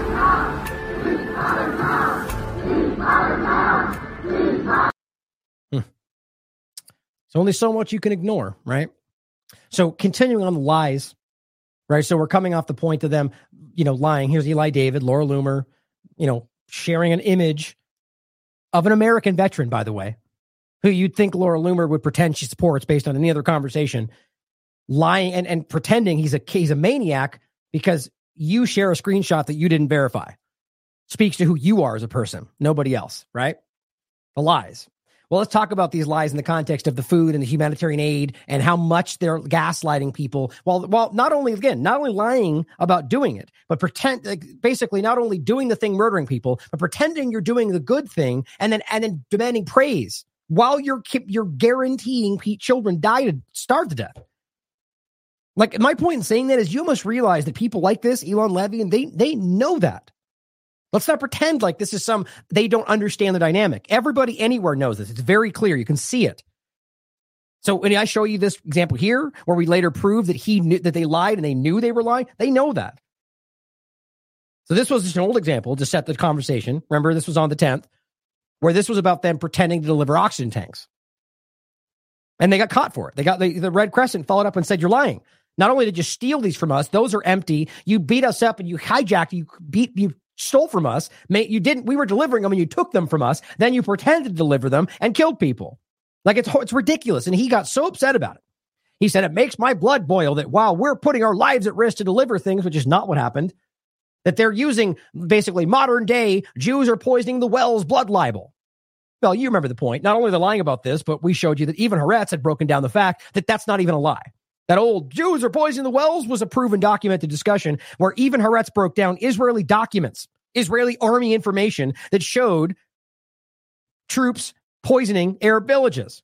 Quote, place the material in the wells. Docs point to Israeli armies, biological warfare. Or how about a current version from Gideon Levy? We even destroyed their water wells. Or examples of settlers putting dead animals in the wells or putting cement in their wells. Like, think about how crazy it is for him to say, that's blood, that Jews are poisoning the wells. His point in saying that is that's like the most crazy, obvious lie ever. But the thing you're using to make it a lie is a provable talking point. But you see, they've been scaring people away for so long. Zionists. Using the anti-Semitism argument, people don't want to acknowledge that. Even if you can prove it like this, they'll still call you a racist. They'll still call you, even just by the statement. That's how unbelievably crazy this is. So that point about the food side of this, knowing they're already lying, and by the way, this one you've already seen as well, fact check, October 7th, factcheck.com, broke down that Kogat Online, which is supposed to be a government, a group fighting for humanitarian aid for Gaza. It's an Israeli group that has already been caught lying, like right here, in regard to delivering aid. It's their very job, and yet they're lying about delivering aid to people who need it because it is not an aid group. It is an Israeli group that is continuing the genocide. But it's saying their coordinates, that basically claiming that we're delivering all this aid. It turned out that was contradicted directly at that time by Netanyahu's own statements about them only delivering the absolute minimum. See, this is the point. They'll lie publicly. Biden will toe the line, even as he knows publicly he said the opposite. Think about how crazy, think about how sociopathic that is. But they go on to prove that the amount there, it's now down to an average of 56 a week. Oh, no, excuse me, a day. That's from the day. Yeah, a day. That's down from the last. The point is, I've got the document right here. It was 500 before October 7th, which at the time they were arguing was already starving. People were already starving. Then it went down to 100 trucks after October 7th. So if they were already starving, that's clearly going to make it worse. Now it's down to 56. If it comes through at all in some days. That's the point. And they broke this down. They're lying. So this is a fact check group saying they're caught lying about this in 14 different ways. Okay. Then my point was, as I just want to make sure it's clear, on the 22nd, Dr. Mads Gilbert pointed out that you can see, and this is, I think, I forget what investigation by, I think it was Al Jazeera, showing all the backed up aid while Israel's pretending that wasn't happening. And I simply pointed out, yet here's Elon Levy continuing to shamelessly lie about it, saying everything's coming through, unfettered is so much aid. It's not. And I say it's even starving their own people, likely by design. Here's Quds News Network from the 25th. Al Jazeera has released exclusive aerial footage revealing thousands of aid convoys awaiting for permission to enter Gaza, while Israel intentionally delays their entry, which is backed up by the UN, by journalists on the ground, by Egypt. This deliberate action is causing severe famine, posing a threat to thousands of Palestinians suffering from hunger and children facing malnutrition. We haven't even gotten to the flower massacre. This is leading up to today. Samantha Power, even from USAID, says more than 500 trucks should be going back to what was not even meeting their needs before October 7th. But he says in the past week alone, it's only 85, but we know now it's down to 56. She's simply saying everything behind her is from the World Food Program, which is also now backed out of it because they're claiming Israel's shooting their people. That's what they said. Of course, that they must just hate Jews, though. That's the only thing that makes sense, right? Samantha Power says aid workers are confronting extreme danger every day, from IDF military operations, organized criminals, meaning the settlers, and even desperate civilians. Which again, that's one of the main points we're going to talk about with this flower discussion. You have to realize that the narrative is being lied about. And I'll show you the information that proves that. But it's in regard to how they were attacking these things. But you need to realize they have put people in a position who, kids are literally starving to death. That's not hyperbole. Starving to death in front of you. Do you realize that means that everybody is at the level of desperation to where it's not like, hey, we'll just share. It's the point where you're like, I'm going to literally die if I don't get some bread or flour, whatever else. And then you get mad at them for being desperate when you drive in a fraction of what would be needed, even for the people that were there. Just think about how maniacal that is. Knowing you've created starvation, then you don't give in what they need, but then you trickle in a little bit, which, by the way, was done on purpose by Israel, and we'll get into that. And then they shot at them when they went for it. That's what actually happened. That's the flower massacre. But overall, the point is she's even admitting from USAID and the United States government that the IDF is quite literally attacking their aid convoys. And they just lie about it. UNRWA pointing out they're unable to reach northern Gaza or parts of the South Gaza because they continually come under fire from Israel and are denied access by Israel. Of course, but UNRWA is Hamas, so we'll just pretend that doesn't matter, right? And again, the point was an average of 95 trucks per day entered between October 10th and February 1st. It was down from 500 before, and they were already suffering. So 56, guys, I mean, it's a joke. It's not even a bandit in a bullet hole. Now, on to the point of what happened today. Quds News Network breaks this down, and this is as of, I think, the latest tally. The numbers have been increasing as they find out more information. A last update, 150 people were killed. 1,000 wounded. That was just today with what happened. Another massacre. Israeli tanks shelled thousands, and there's gunfire too, thousands of hungry civilians who were simply waiting for flour. Where? At the Al-Rashid Street. Israeli snipers continue to target everyone approaching the victims in some of these locations. Why would that be happening? If this is about them rushing and stealing, why are you shooting people trying to take their family members? The director of Kamal Idwan Hospital told Al Jazeera that the victims were directly targeted in the upper part of the body, indicating that the intention was to kill.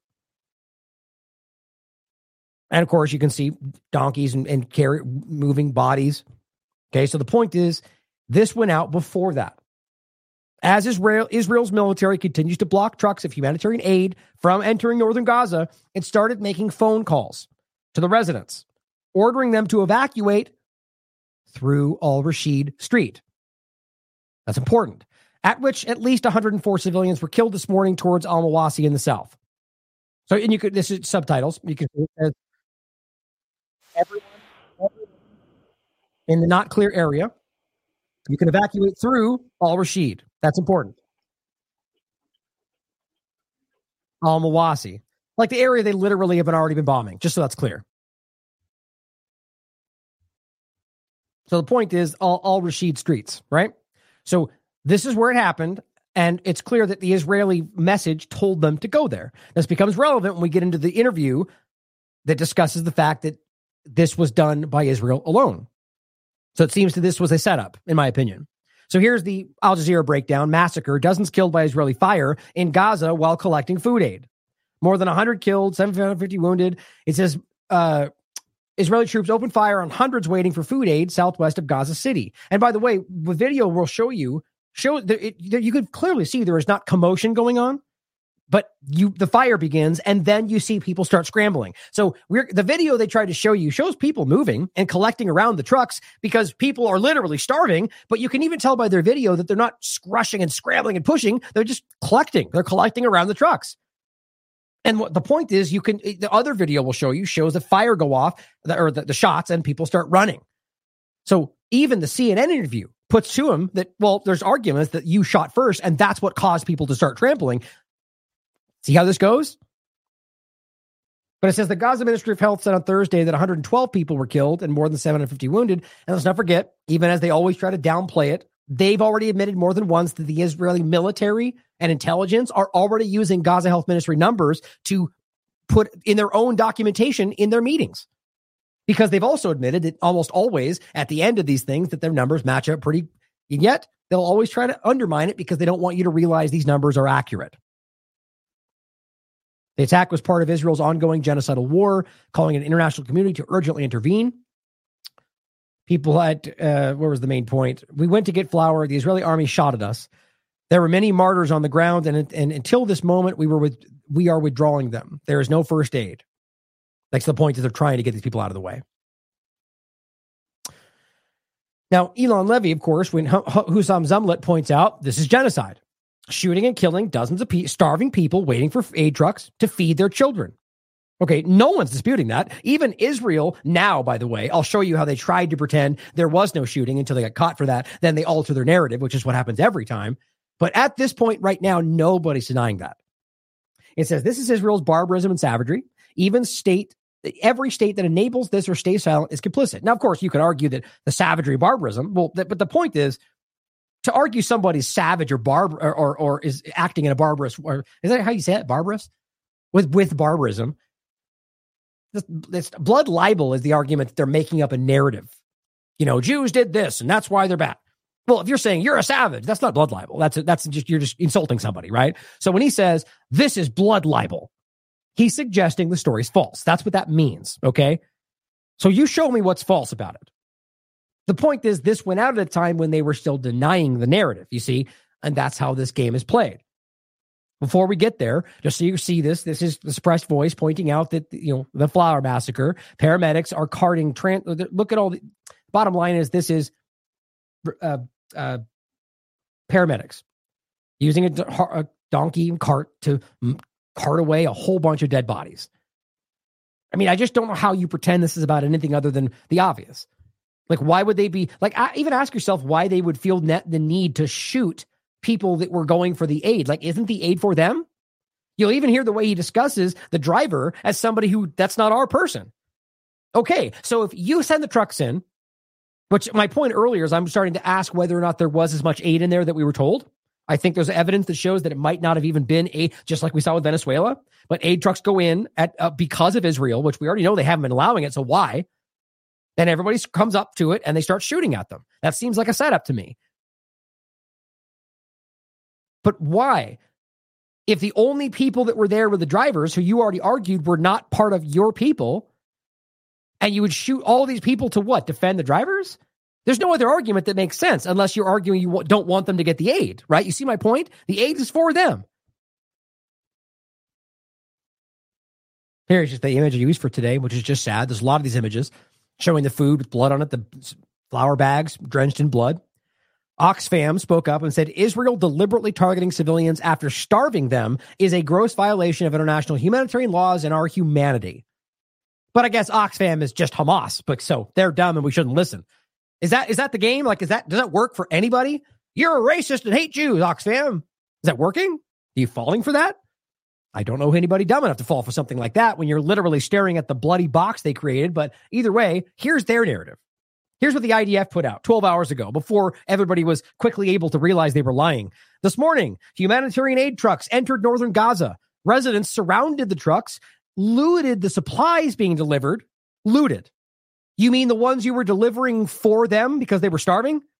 How exactly do you turn that into looting? Either way, as a result of the pushing, trampling, and being run over by the trucks, dozens of Gazans were killed and injured. No mention of the shooting, which now they've been forced to admit. And then here's Adam, you literally shot at them. Here's what I was talking about. What you'll see, it's darker, so you can't really see the example of, like, so right there, what you can see is people on the truck. But if you ask me right now, I don't even know what that was right there. What was that shot right there? That's what I think we're arguing was the tank fire. I don't know. But the point is, and that's not the only reason, by the way, it's about the examples of the actual shooting and bombing and the dead bodies. Point is that this does not appear to me to be chaos. People scrambling and fighting and trampling. I don't hear screams, right? But after the shooting, you do. I just hear kind of murmur, right? Lots of people in one place. And then you hear the shooting. And the point is, as the video goes on, I know you guys can't hear it as much because this is not the video I downloaded. You can just see it here, but the link is here as always. The point is simply the shooting starts, and then all of a sudden you start seeing people run around.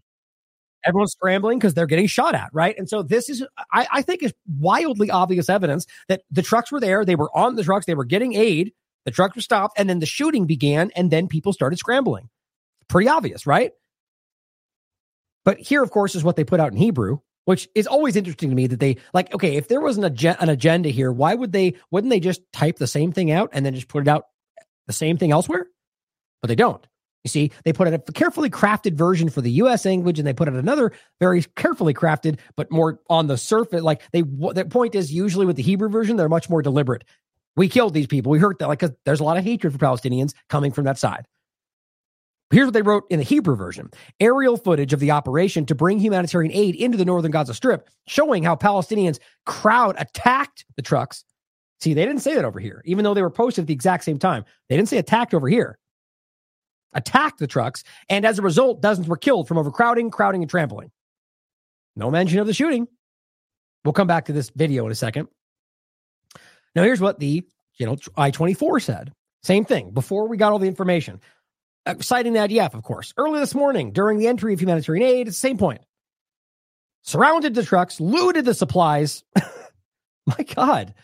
Anyway, same point. I just can't, it's insulting to pretend like these people, obviously they're desperate. You've driven them to desperation. But even still, the evidence seems to show that they weren't doing what you're saying. But during the incident, dozens of Gazans were injured as a result of pushing and trampling. It's their fault. It's their crazy, stupid fault for trying to get food. Like, think about how that framing is. Knowing there was shooting going on, here is what Ben-Gvir said. Again, while he thought at the time of it that you only thought there was their fault. It was these crazy Palestinians. So he did what he always does, and the rest of them do. He came out and lied for that narrative. He took the microphone, addressing the massacre perpetrated by the Israeli forces against hundreds of Palestinians, and said, "We must stand by our heroic fighters operating in Gaza and applaud their exceptional conduct against a group of thugs who attempted to harm them." That's what he said in response to what just happened. I don't know how you can see that and not feel like you want to throw up. The kind of person that will stand there and argue that murdering innocent people while they're starving to death is a bunch of thugs trying to hurt us. Even though, as even Negev here says, there was nobody there that was from... They hate these people, guys.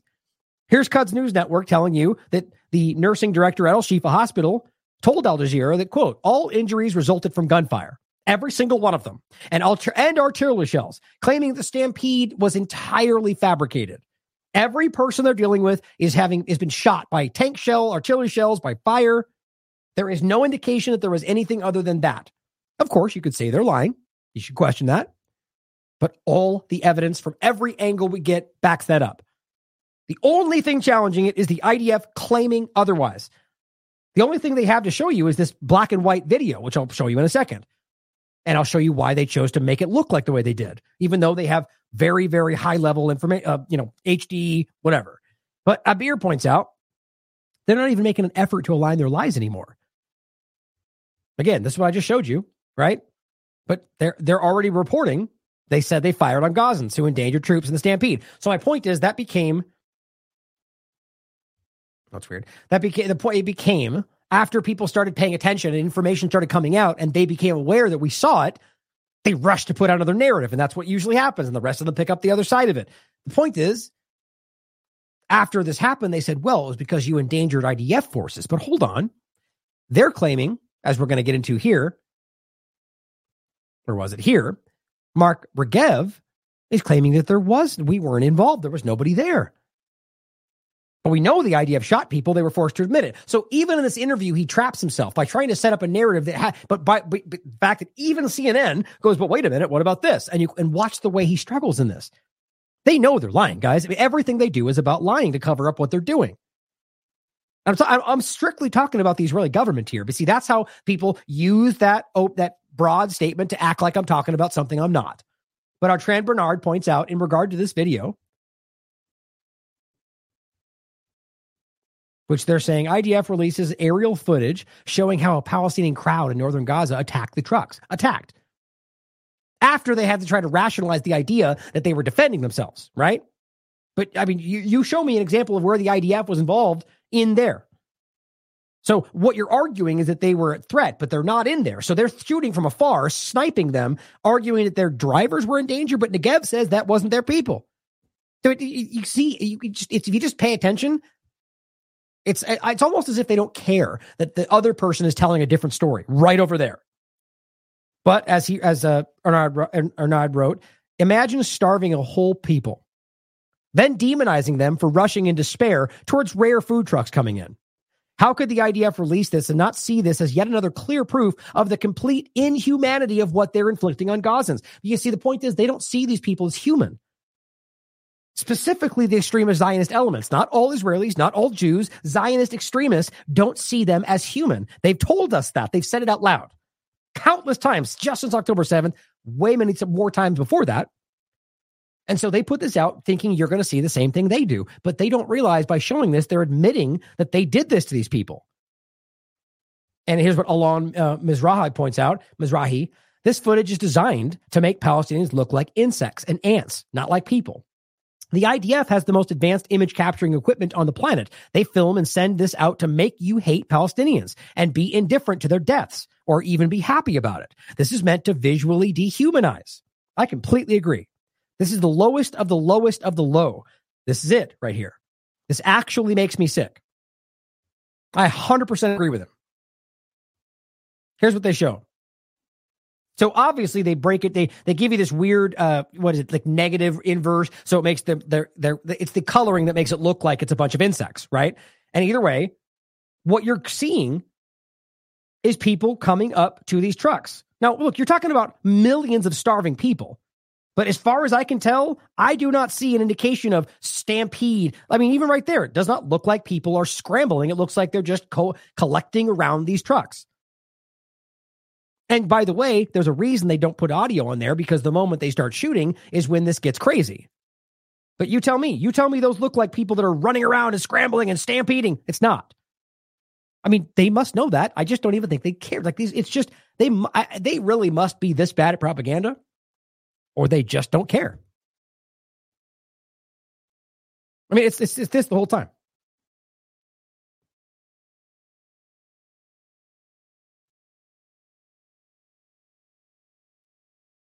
Right? So you got the trucks coming in. I just don't see how this, just like you just said, you've literally starved people to death. And let's put it this way. Even if literally everything they said about it was true, how can you blame them for acting out of desperation when they're literally desperate? Now, here's my point. Now, all of a sudden, you start seeing people move. The trucks start moving. People are scrambling because something happened. If they were desperately looting the trucks, that would have been the very first thing that happened. It wouldn't have been like, let's give it 20 minutes and then freak out. Again, it's just painful. They know that the only people that will go along with it are people that would believe anything. They can show you a blank screen and say, here's proof that Palestinians murdered us. Zionists would go, I knew it. It's proven. We see it happening right now. It's every day. Now, Christine Amanpour, who, again, I have very low opinion of in general. I think these people have been lying to us our entire lives. For whatever reason, has an interview with Mark Regev. And I think we know why, in my opinion. I feel like I've already outlined it.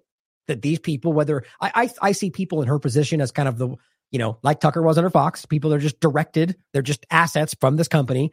And they may not even realize that they're being led into a position of being, my point would be that from a level, whether she may be aware of it, but from a general level of the platform, they've been given the rein. They've been given a little bit of rope to go, yes, go ahead and tell the truth today, because we need to regain some of their support because everybody sees what's going on in Israel and occupied Palestine. That's what I think anyway. You could decide for yourself. Anyway, it's not to say that we trust CNN. That's always a dumb assumption. It's to say that what's being said here is true, regardless of who's saying it. And I think it's interesting to watch how Mark Regev responds. So this is about exactly what we just discussed. And she does, in a way, push back. I'm not going to play the whole thing, but I want to show you the beginning. Life is draining out of Gaza at a terrifying speed, the words of UN humanitarian chief Martin Griffiths, as more than 100 people have been killed whilst gathered around food aid trucks in Gaza City, according to the Ministry of Health there. The IDF released these drone pictures earlier, and despite disputed timelines, Israeli forces said they did open fire. A local journalist who witnessed the incident told CNN that the Israeli fire prompted a deadly stampede, which left hundreds of others injured as aid trucks and people tried to leave the scene. An Israeli official confirmed, as I said, that the IDF did use live fire, but said that the crowd, quote, posed a threat to troops. This comes in the context of a dire... Now, why would you use live fire in the first place? I mean, for crying out loud, they use rubber-coated bullets all the time on innocent people. And you got a group that is starving to death and you use real fire? I mean, all this seems impossible to reconcile. They're clearly doing this on purpose. And the idea being, even what was the first part? A deadly stampede, which left hundreds of others injured as aid trucks and people tried to leave the scene. An Israeli official confirmed, as I said, that the IDF did use live fire, but said that the crowd, quote, posed a threat to troops. This comes in the context of a dire humanitarian situation in Gaza, where the UN says over 500,000 people are, quote, one step away from famine. Take a listen to someone waiting for aid earlier. I am not ashamed. Oh, I remember what it was. It was the part just before that, actually. So the point was, you have a local witness who literally watched the whole thing happen and tells you that they did it first. I mean, of course, you could always consider that they're lying. But at what point do you realize that you're assuming into the fact that all the evidence is wrong and what Israel says is the truth? At some point, you got to realize how willfully ignorant that is. In any side of it, by the way. To say it. It's become normal because we have reached the level of famine. Tens of children have become martyrs because of the famine. I cannot wait until my child is martyred because of the famine. We all have reached the stage that we are not ashamed to go and get a bag of flour. Joining me now is Mark Regev. He's special advisor to the Israeli Prime Minister Benjamin Netanyahu. Welcome back to the program, Mark Regev. As I said, there are disputed timelines. Either the shooting was first and then the stampede, or the stampede was first and then the shooting. But the facts are the facts. There are dead and injured. I think the first question, if you could answer, is who were these aid? Who was this aid being driven in by or for? The UN and the normal, known aid agencies said that they had nothing to do with it. Do you know who it was? 4 answers.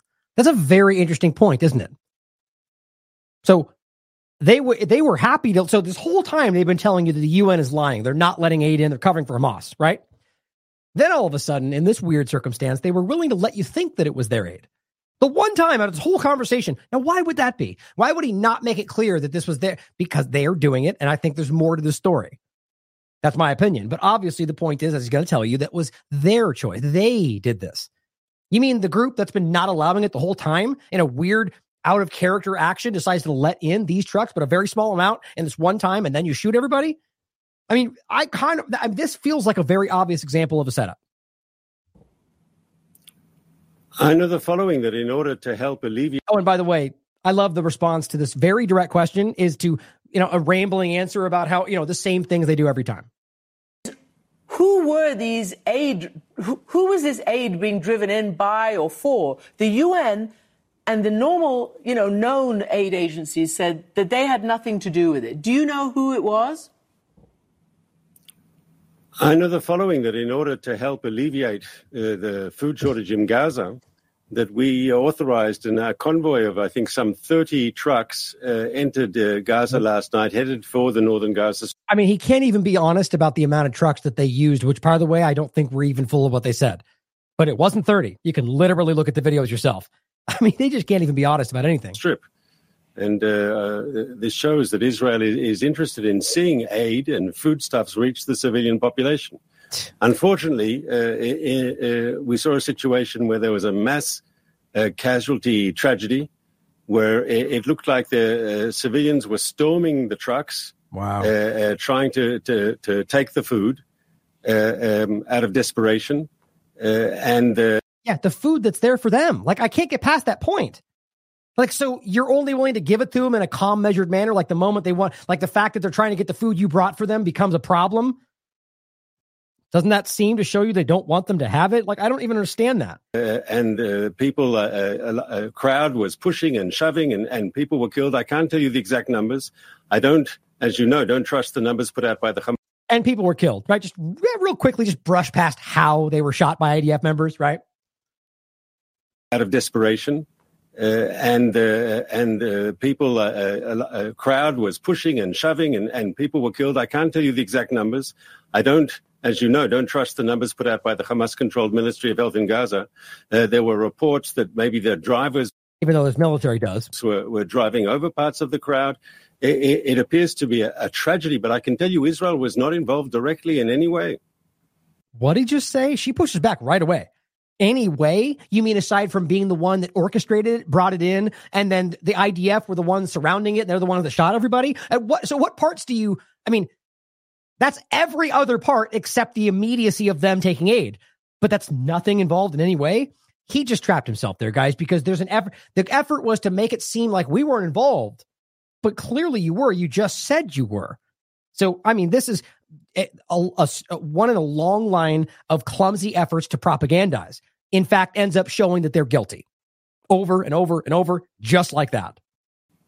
When you say not involved directly in any way, what do you mean? I mean, you enabled this convoy, as you said, and your forces are there on the ground and open fire. They said it themselves. What does that mean, not involved in any way? So this was, we allowed the aid to come in. We were involved that way. Oh, so there was a way then. Oops. That's our policy, to allow food to go into Gaza for the civilian population. Jesus. But in the incident of people storming the trucks and the way the truck drivers behaved and people... Storming the trucks. That's an interesting choice of words. Getting squashed and pressed and apparently there being mass casualties. Israel was not there on the ground. What? Okay, but they did open fire and people were killed. So I'm completely confused by what you're saying because they admitted, the IDF spokesman said it on our air, that they opened fire. That's a separate incident. Okay. Not connected to the tragedy with the trucks. What? That was different place, different time, right, in the general location, but not the same incident at all. And all right. I have to tell you that we are not aware that the IDF caused casualties at all. Mm-hmm.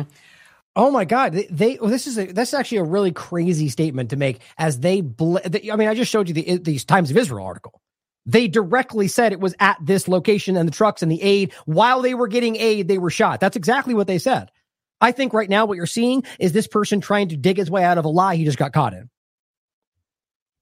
Well, I can tell you that a journalist who CNN works with on the ground has a different view of it, but maybe there were other incidents. That, obviously, you say is under review, and we will hope to get further clarification. But here's the thing. So Israel is the only force in charge of security by your own announcements, by your own volition, by your own actions over the last 5 months or so there. It is, as everybody is saying, Israel's responsibility, therefore, if you let these trucks in, to provide security.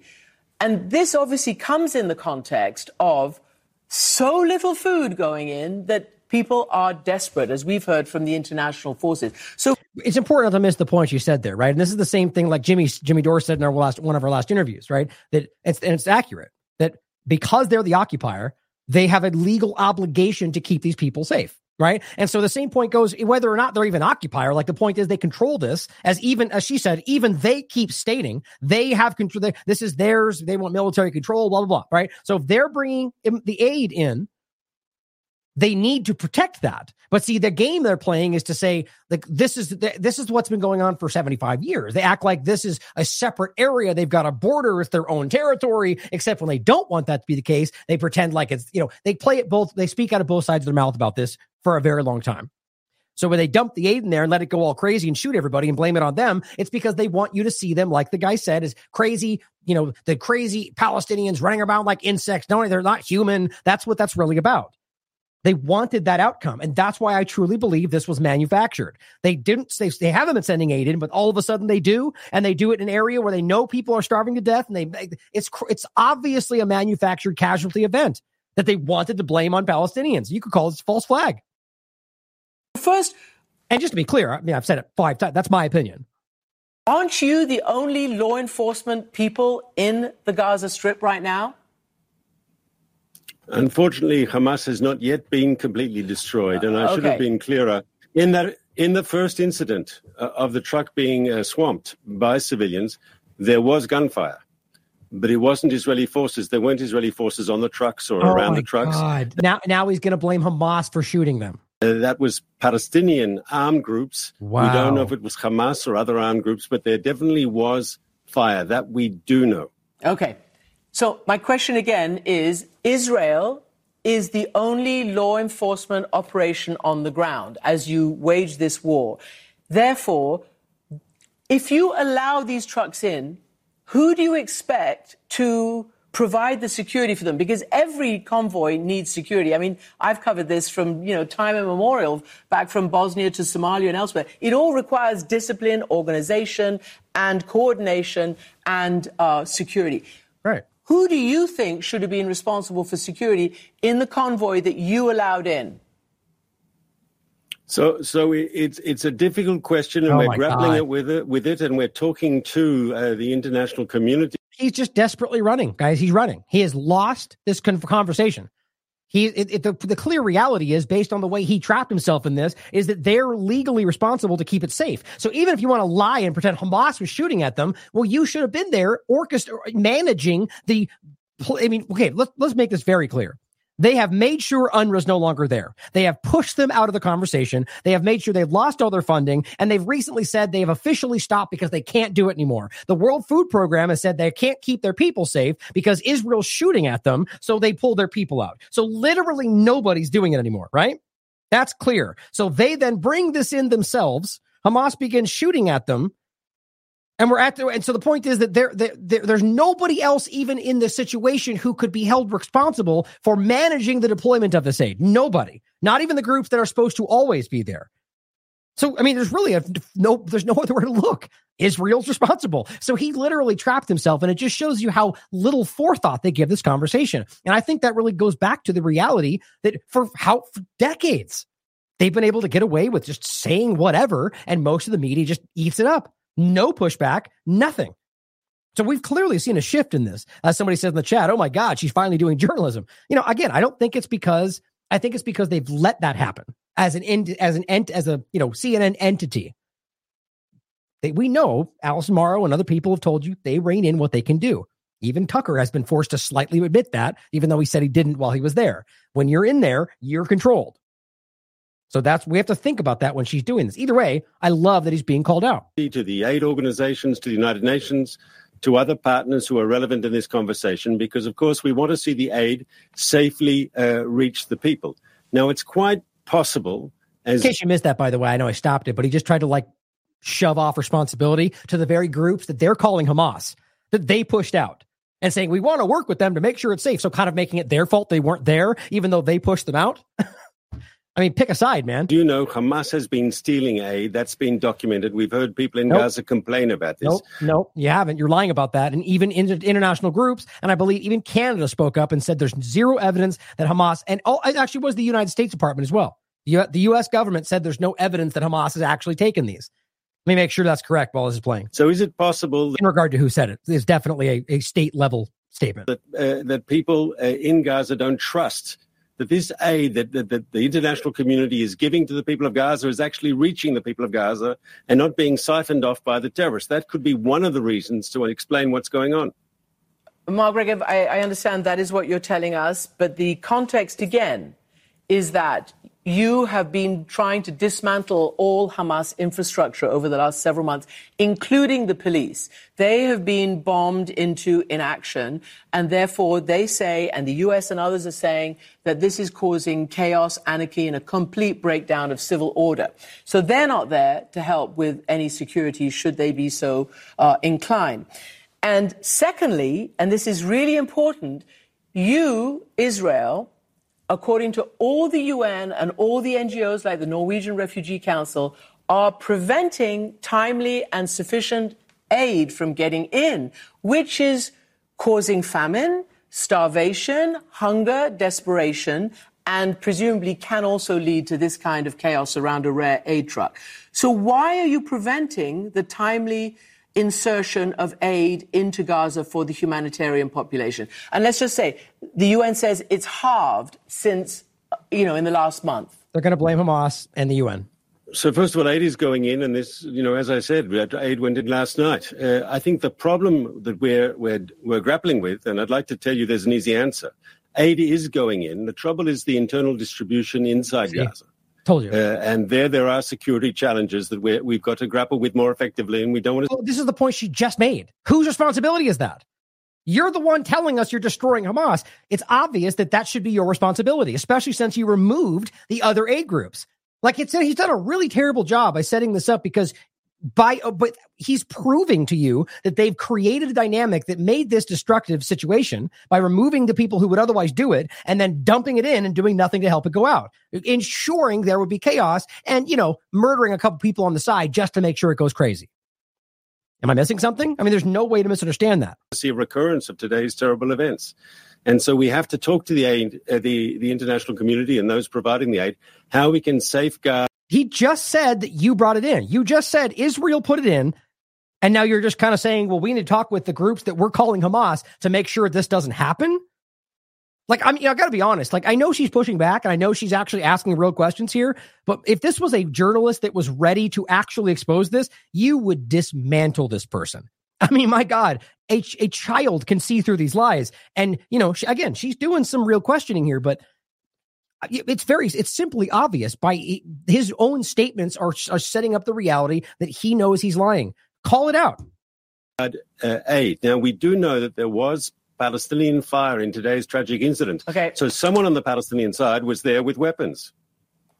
Okay, that's your view. Nobody else has actually said that. Right. You are going to have it under review, and others will probably as well. But let me play for you then Jan Egeland, the Secretary General, the head of the Norwegian Refugee Council, who basically says that trucks are still lined up at borders. There aren't enough entrance points from the Israeli Gaza side, right, and that so much minute checking is happening as to make these entrances really rare. This is what he said to me, and he said it's up to Israel, plus America, and to an extent Egypt, to fix this situation. There is very little aid. There is very little supplies there to start with. Buying power really reach the north. It's very hard. Crossing and reports. So, Mark, ABC News reports that you are considering opening the Karni crossing, and last month the Biden administration was said to have asked you to open the Erez crossing. Is that going to happen? I don't know why she didn't follow up with the question she posed before she played the clip. So I can't announce anything before it's decided, but I can tell you that those reports are correct in that Israel wants to work with the international community to make sure the aid gets in. Oh my God. I mean, like, think about what she just said. Like, just some of what she said in a simple way. The same thing I'm saying. Literally everybody says you're lying. You're not bringing the aid in. They can see it. They're telling us that. It's not coming through. And his answer is, I know. We want to work with them to make sure it happens. I mean, that's about as dumb as the U.S. after everything that happens going, well, we raised the question. We spoke with them and we made sure they knew that we want to see them follow international law. It's about as dumb as saying you're going to have them sign a document, right? So they murdered a bunch of children, but don't worry, guys, because the U.S. raised concerns. So we're good. We're all good because they made sure to make a statement about it. Repeat what you've heard me say before. The people of Gaza, we don't want to harm them. We want to see them receive the aid that they require. Oh my God. Like, I can't believe anybody would actually still say that with how many things we have showing, even him saying statements that show you that they think that these people aren't human, or right after these kind of statements, making sure you make clear that, well, most of them support Hamas and most of them have tunnels. And he said that before. Most of these houses and schools have tunnels under them. So all you're really doing is admitting that you actually think all of them are targets while pretending that you don't. And there are logistic issues. There are problems on the ground. I think, of course, we've got to focus on getting the aid into Gaza. Right. But as today's incident shows, we have to work to make sure that aid is effectively distributed. There's no point to have... And that's your responsibility. So he's essentially pointing at himself to say that we need to figure this problem out, but not actually what he's saying. You see what I'm saying? He wants you to think there's some abstract thing that Israel's working to solve. Well, if you were literally present and done something to do, you just dumped it in there and then shot at him. That's what happened.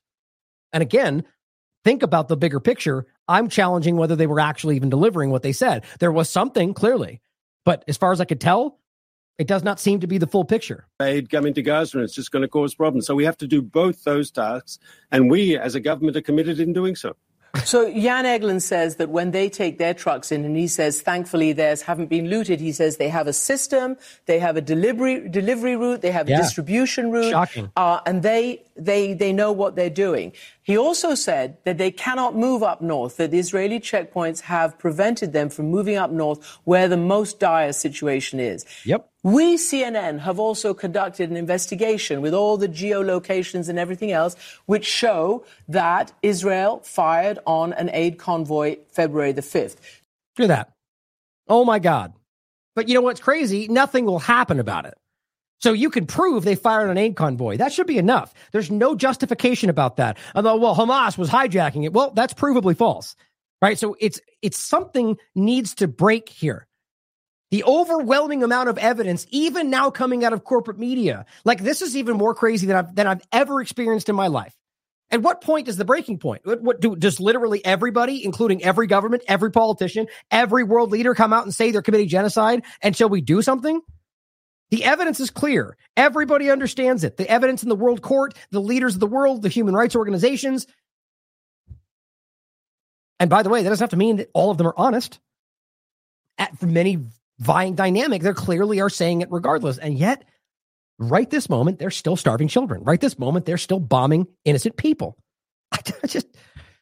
This is the lack of control, the feeling of helplessness that is driving people to act desperately. And I'm talking about people not in Gaza. So there is a lot of insecurity that most say are coming from you. He also said that Hamas has their food. That's in the tunnels. That's with them. It's got nothing to do with the civilians. So this is about civilians trying to receive aid. So these are facts. And when you say you want to take more aid in, I mean, seeing is believing. How are the people, how is anybody meant to, believe that you want it if it's not going in? So it is going in, and more will be going in. That's our commitment. Do you think we have an interest in starvation in the Gaza? Well, I don't know. Yes. Unquestionably, yes. That's the crazy. Like, oh my God, he's clutching his pearls. Like, what are you talking about? You guys have openly said, there are literally clips. I wish I thought to grab this of the one of the members of Parliament. Let me see if I can even grab it, or not Parliament, but the Knesset. Let's see. Now it doesn't look like it pops up, but literally saying in front of the community or the Knesset that if we don't starve them, Well, we can't use that to coerce them into doing what we want. I mean, in front of the entire Knesset. And yet here he is acting like, we think a starvation campaign? How dare you? That's blood libel. Yep. Same old thing. We don't. Okay. I don't know. I just don't understand it. No. I think we are screening trucks. We are sending trucks in. The backlog is often on the Gaza side of the frontier because of all sorts of logistic issues. But to say that the UN aid going into Gaza, that Hamas is not stealing it, that's just simply not true. The people of Gaza, they say that the Hamas is stealing the aid. They're the people in Gaza, unfortunately, with guns. They can take what they want. And that's an unfortunate reality. So the question is then, have you disarmed Hamas or not? I mean, this is 5 months. Are you close to destroying them and preventing this? This is your whole raison d'etre, and civilians are paying. So how much have you destroyed them? By the way, he didn't respond to shooting at aid. He just skipped right past that. So Hamas has 24 battalions. We've taken apart 18, and we're well. This is not true, guys. I mean, this is just fantasy land. On the way to finishing the job. Obviously, we can discuss separately. There are Hamas battalions in Rafah that are still intact, and we'll have to deal with them when the time is right. But Hamas's military machine as an organized fighting force is being crippled. What you do have, unfortunately, is you can have lone gunmen or small squads of people who can steal aid, who can cause problems, who can even fire a rocket here and there. They can shoot at our forces. But so there's this phantom nebulous enemy that you never see. A couple people here with rockets and they're shooting guns. You never see, you can't prove it. So it's always there everywhere all the time. So what it amounts to is they can do whatever they want, wherever they want, at any moment, because that's there all the time. You see how that works? But don't prove it. Who cares about the evidence? It's as simple as that. And the problem in that dynamic is the power structures that take that at face value, usually knowing they're lying. Because they don't care, guys. This is what we're all fighting to change. This is the most glowing example of how bad this really is. I'm glad they're being seen, but don't also realize that it's your governments too that have allowed this to continue. We're winning this war. It's only a matter of time. Bit of patience. This can be over.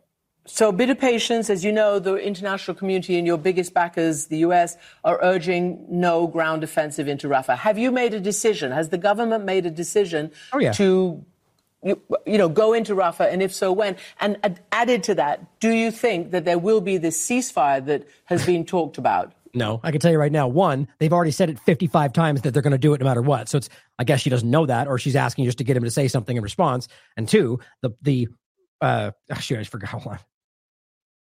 To go into Rafah, and if so, when? And added to that, do you think that there will be the ceasefire deal? Well, that again, we'll make a whole point about that coming up next. That it was clearly another game that was been played. In fact, I'll go more into extensively about this point.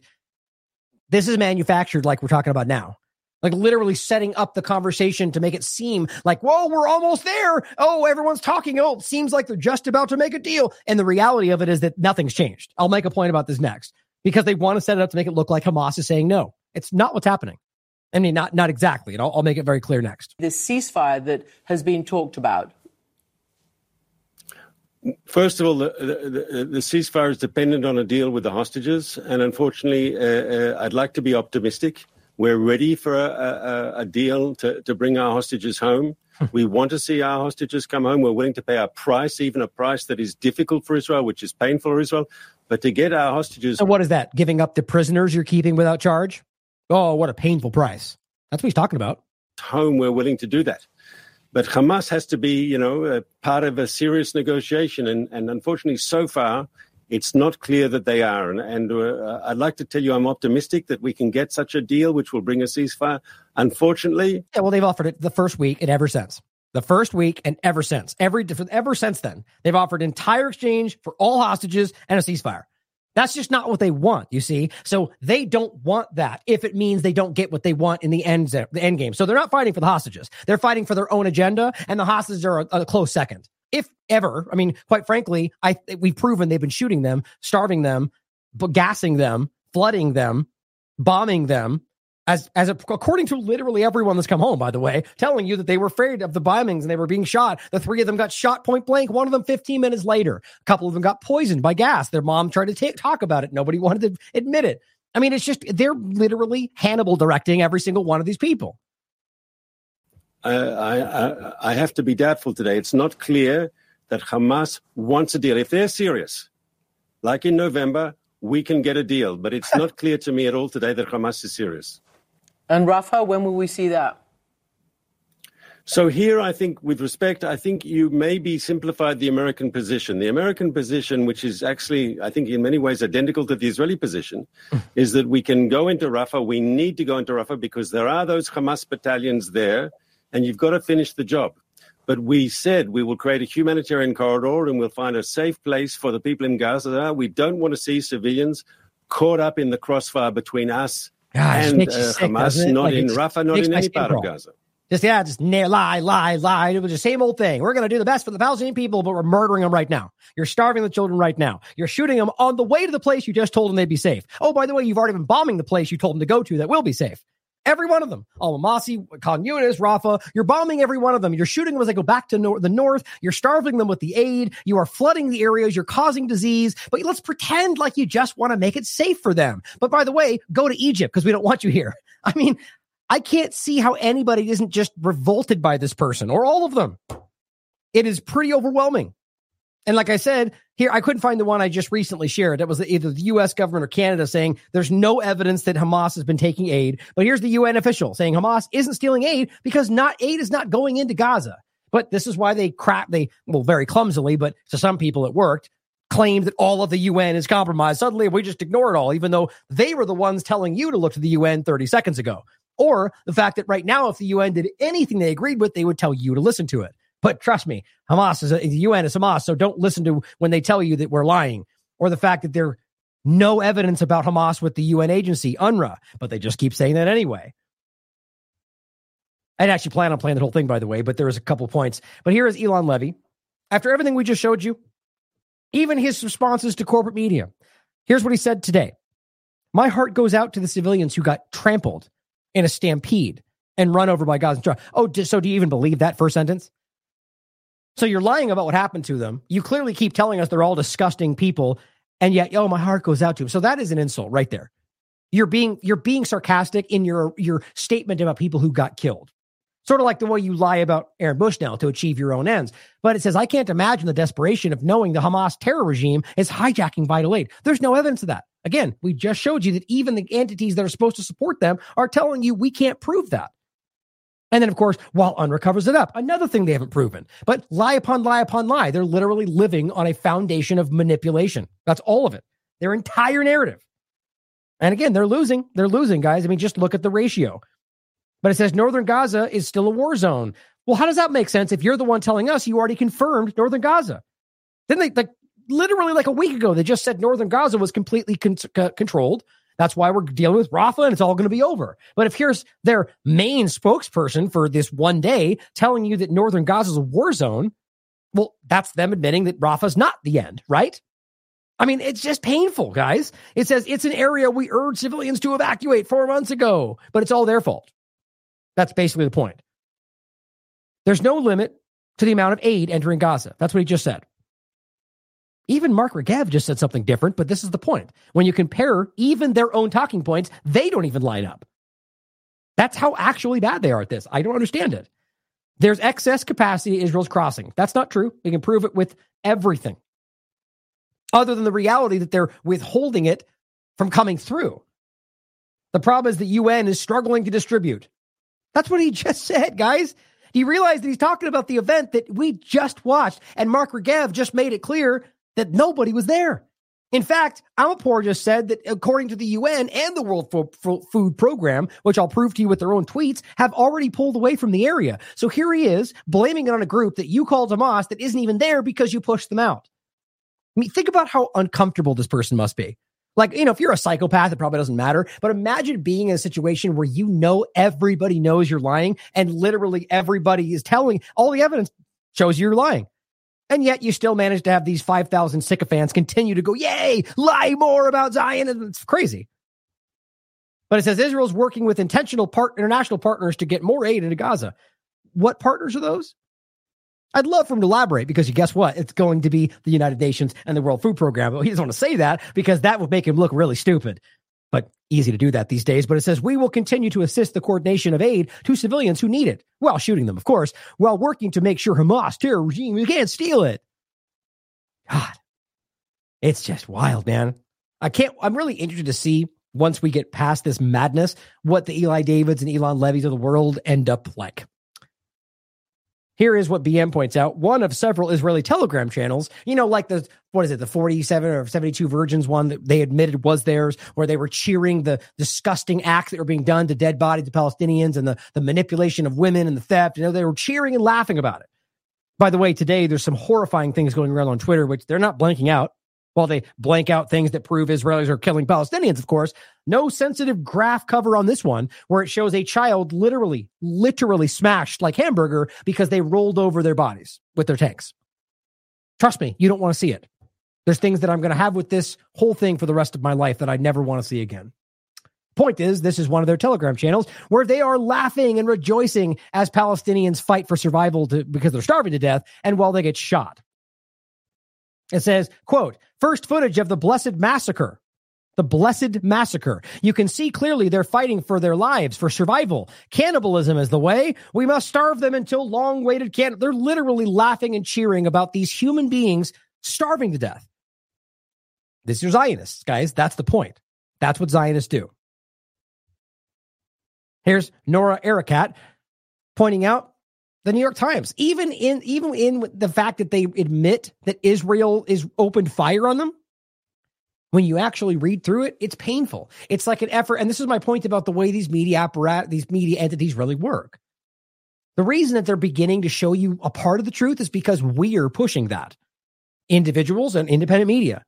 So they've lost the plot. They realize, oh man, like nobody's listening to us right now because we're over here saying Israel's not doing anything wrong and nobody believes that. So we have to kind of give them something so they maybe think we're actually honest. That's how I see it. I know I've said it many times, but it's the truth.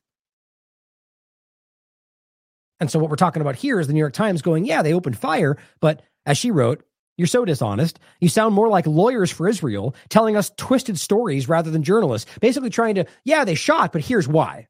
Here's why it all makes sense ultimately. Justifying murder and genocide. Israeli troops have demonstrated a practice of shooting at humanitarian convoys, as even CNN just admitted, as well as Palestinians from sea and land just say it. Exactly. But they're cowards. Now, let's get into some more of these lies around humanitarian aid. Some really egregious ones, too. Here's Elon Levy yesterday, while knowing they're starving people to death, saying states that want more humanitarian aid to enter Gaza should simply send it. In regard to I think he's both insinuating the airdrop, but also the trucks, pretending like it's all coming through. It says Israel just successfully facilitated, they didn't, by the way, the airdrop of food and medical equipment. What they did is essentially try to take credit for other countries doing that, but acting like they were facilitating the whole thing. Then guess what actually happened? That's not even the truth. He says there's no limit to the amount of humanitarian aid that can enter Gaza. Just imagine him saying that right now. This is the kind of grotesque reality that I'm talking about while you are literally knowingly lying while you're making sure people die. And I simply said, there are a few things more despicable than lying about allowing endless aid into Gaza, while literally everyone admits you're blocking it, while denying the humanitarian crisis that you're causing, and even worse still, trying to garner praise for that lie that you are helping. But here is what one of these journalists, I believe the Jordanian journalist, reports on the ground.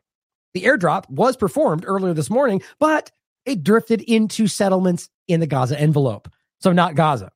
It says also Israel's military deletes a statement, which you can read here in Hebrew, which pointed out that humanitarian aid airdropped by Jordanian planes fell in Israeli settlements because of the wind. But they deleted it, though. So you didn't know that and went on pretending, like he just did, that we just dumped all was aid. Well, Jordan did, but you didn't. But nonetheless, it didn't even actually make it into Gaza. But they lied about that. And you can listen to them and break it down, saying about the incident, airdropping the aid, and this is in the settlement itself, showing you the drop. Point is you can't, there's no honesty here. And ultimately, I think it's really about ensuring that it does not end up in their hands while pretending that you're doing everything you need to do and it's everybody else's fault. Here's another horrible, this is so disgusting to me. So this is today. So realize that this is after they just massacred 100 people that were trying to feed themselves and they shot at them, then blamed them for fleeing after being shot, right? Here's what he wrote.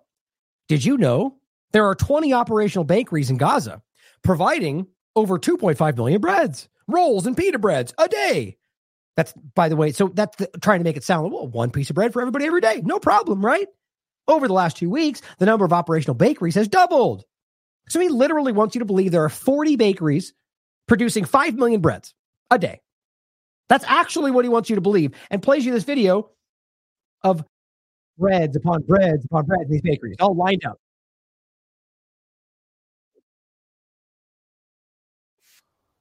It's a lot of bread. Now, what he won't tell you is that this is an old video, not from right now. And he knows this, guys. It's not something that is even hard to understand. He is very aware of this. So while you just murdered 100 innocent people for trying to feed themselves, you lie about the fact that there's not even a famine going on. You're all being lied to by dangerous Muslim extremists. Oh, this is, by the way, this was what I was going to try to play. I'm going to go into this another show. This is a girl who's just, I mean, it's really hard to watch. It's worth watching, though. She's having a complete breakdown. She doesn't understand how to deal with what's going on because she has a heart, because she's a human being that recognizes that people are being murdered and that 15,000 children, no matter what narrative you spin, doesn't make it okay. And she's having a hard time dealing with these Zionists who she sees incorrectly, in my opinion, as her Jewish community. Because my point is, if you're acting like her, you're a human being, whether you're Jewish or Christian or whatever else. And the people that aren't, who can pretend like 15,000 children being murdered or killed, however you look at it, is somehow acceptable, are either a Zionist who speaks for itself, or you are a person who's been blinded by that, whether you're Jewish or Christian or anything else. Pretty simple, right? They're the only, as I keep saying, racists and Zionists are the only ones making this only about Jews. But now I'll come back to that. It's an important clip that I will play for you. So Elon Levy lies about this. So first, before we go into that specific discussion about how that is no longer even the location that is operable, and we can prove that, this is not new. This is underneath the Kogat group, also posting this fake video, showing you that they are not what they seem. Realize how gross that is. This is a group that is literally about trying to maintain, food and aid, and they're lying about delivering aid. The point is this is not new. And here is Oren Barsky saying there's no famine in Gaza. There might be hungry people who are not receiving supplies from Hamas, but there's no food shortage. And he plays this video. I found it. So he puts on the video February 8th, 2024.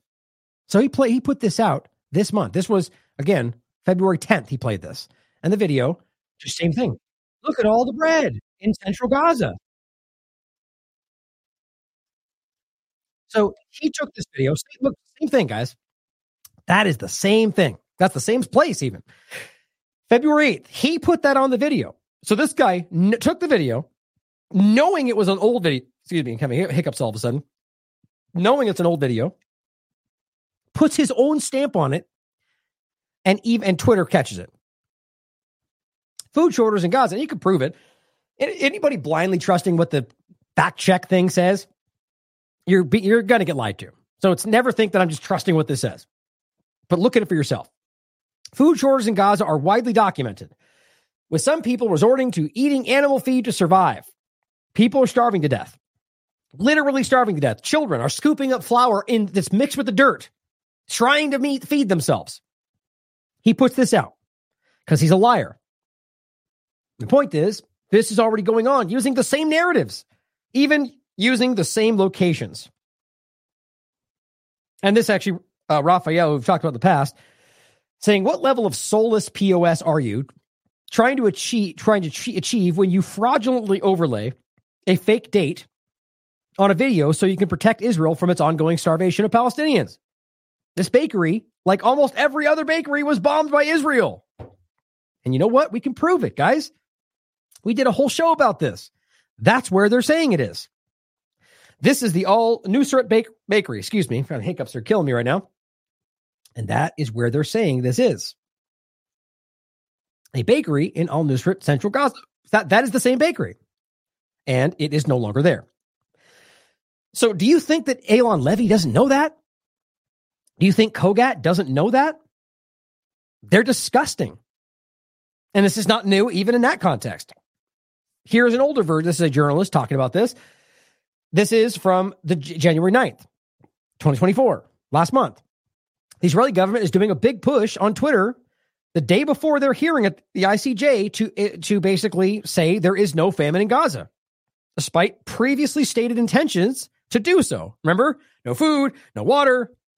And here, Kogat, same thing, comes out and says, before the war, 70 trucks enter Gaza every day. That's not true. It was 500. We just talked, gosh darn it.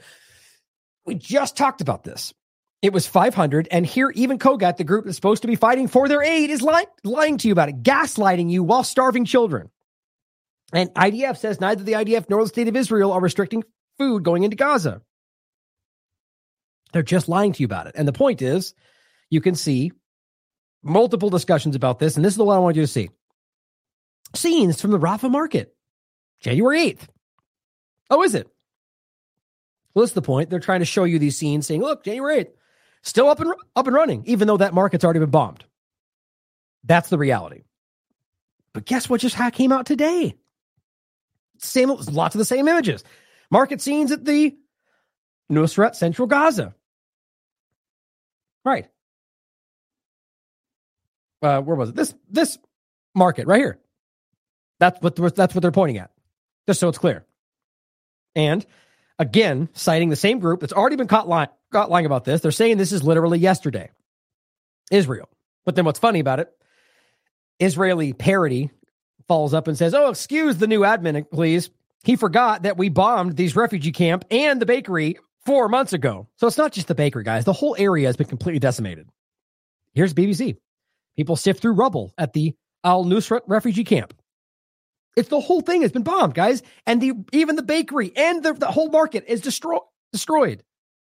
And here is the Israel main account sharing old images of the market.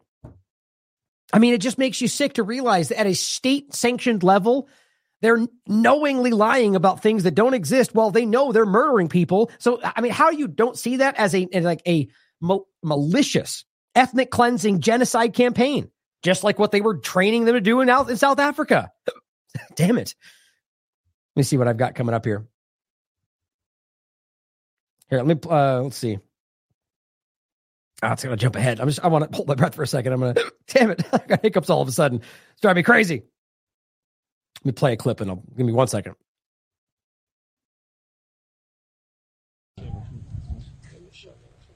Brzezinski was the strategist for Jimmy Carter and convinced Jimmy Carter to say, look, the Russians are dominating Afghanistan with a civilian secular government. Let's create al-Qaeda. Let's back Osama bin Laden and give his supporters weapons to begin fighting the Russians, and we can pull a coup d'etat there, and the Russians will fight back, and then we'll say the Russians invaded.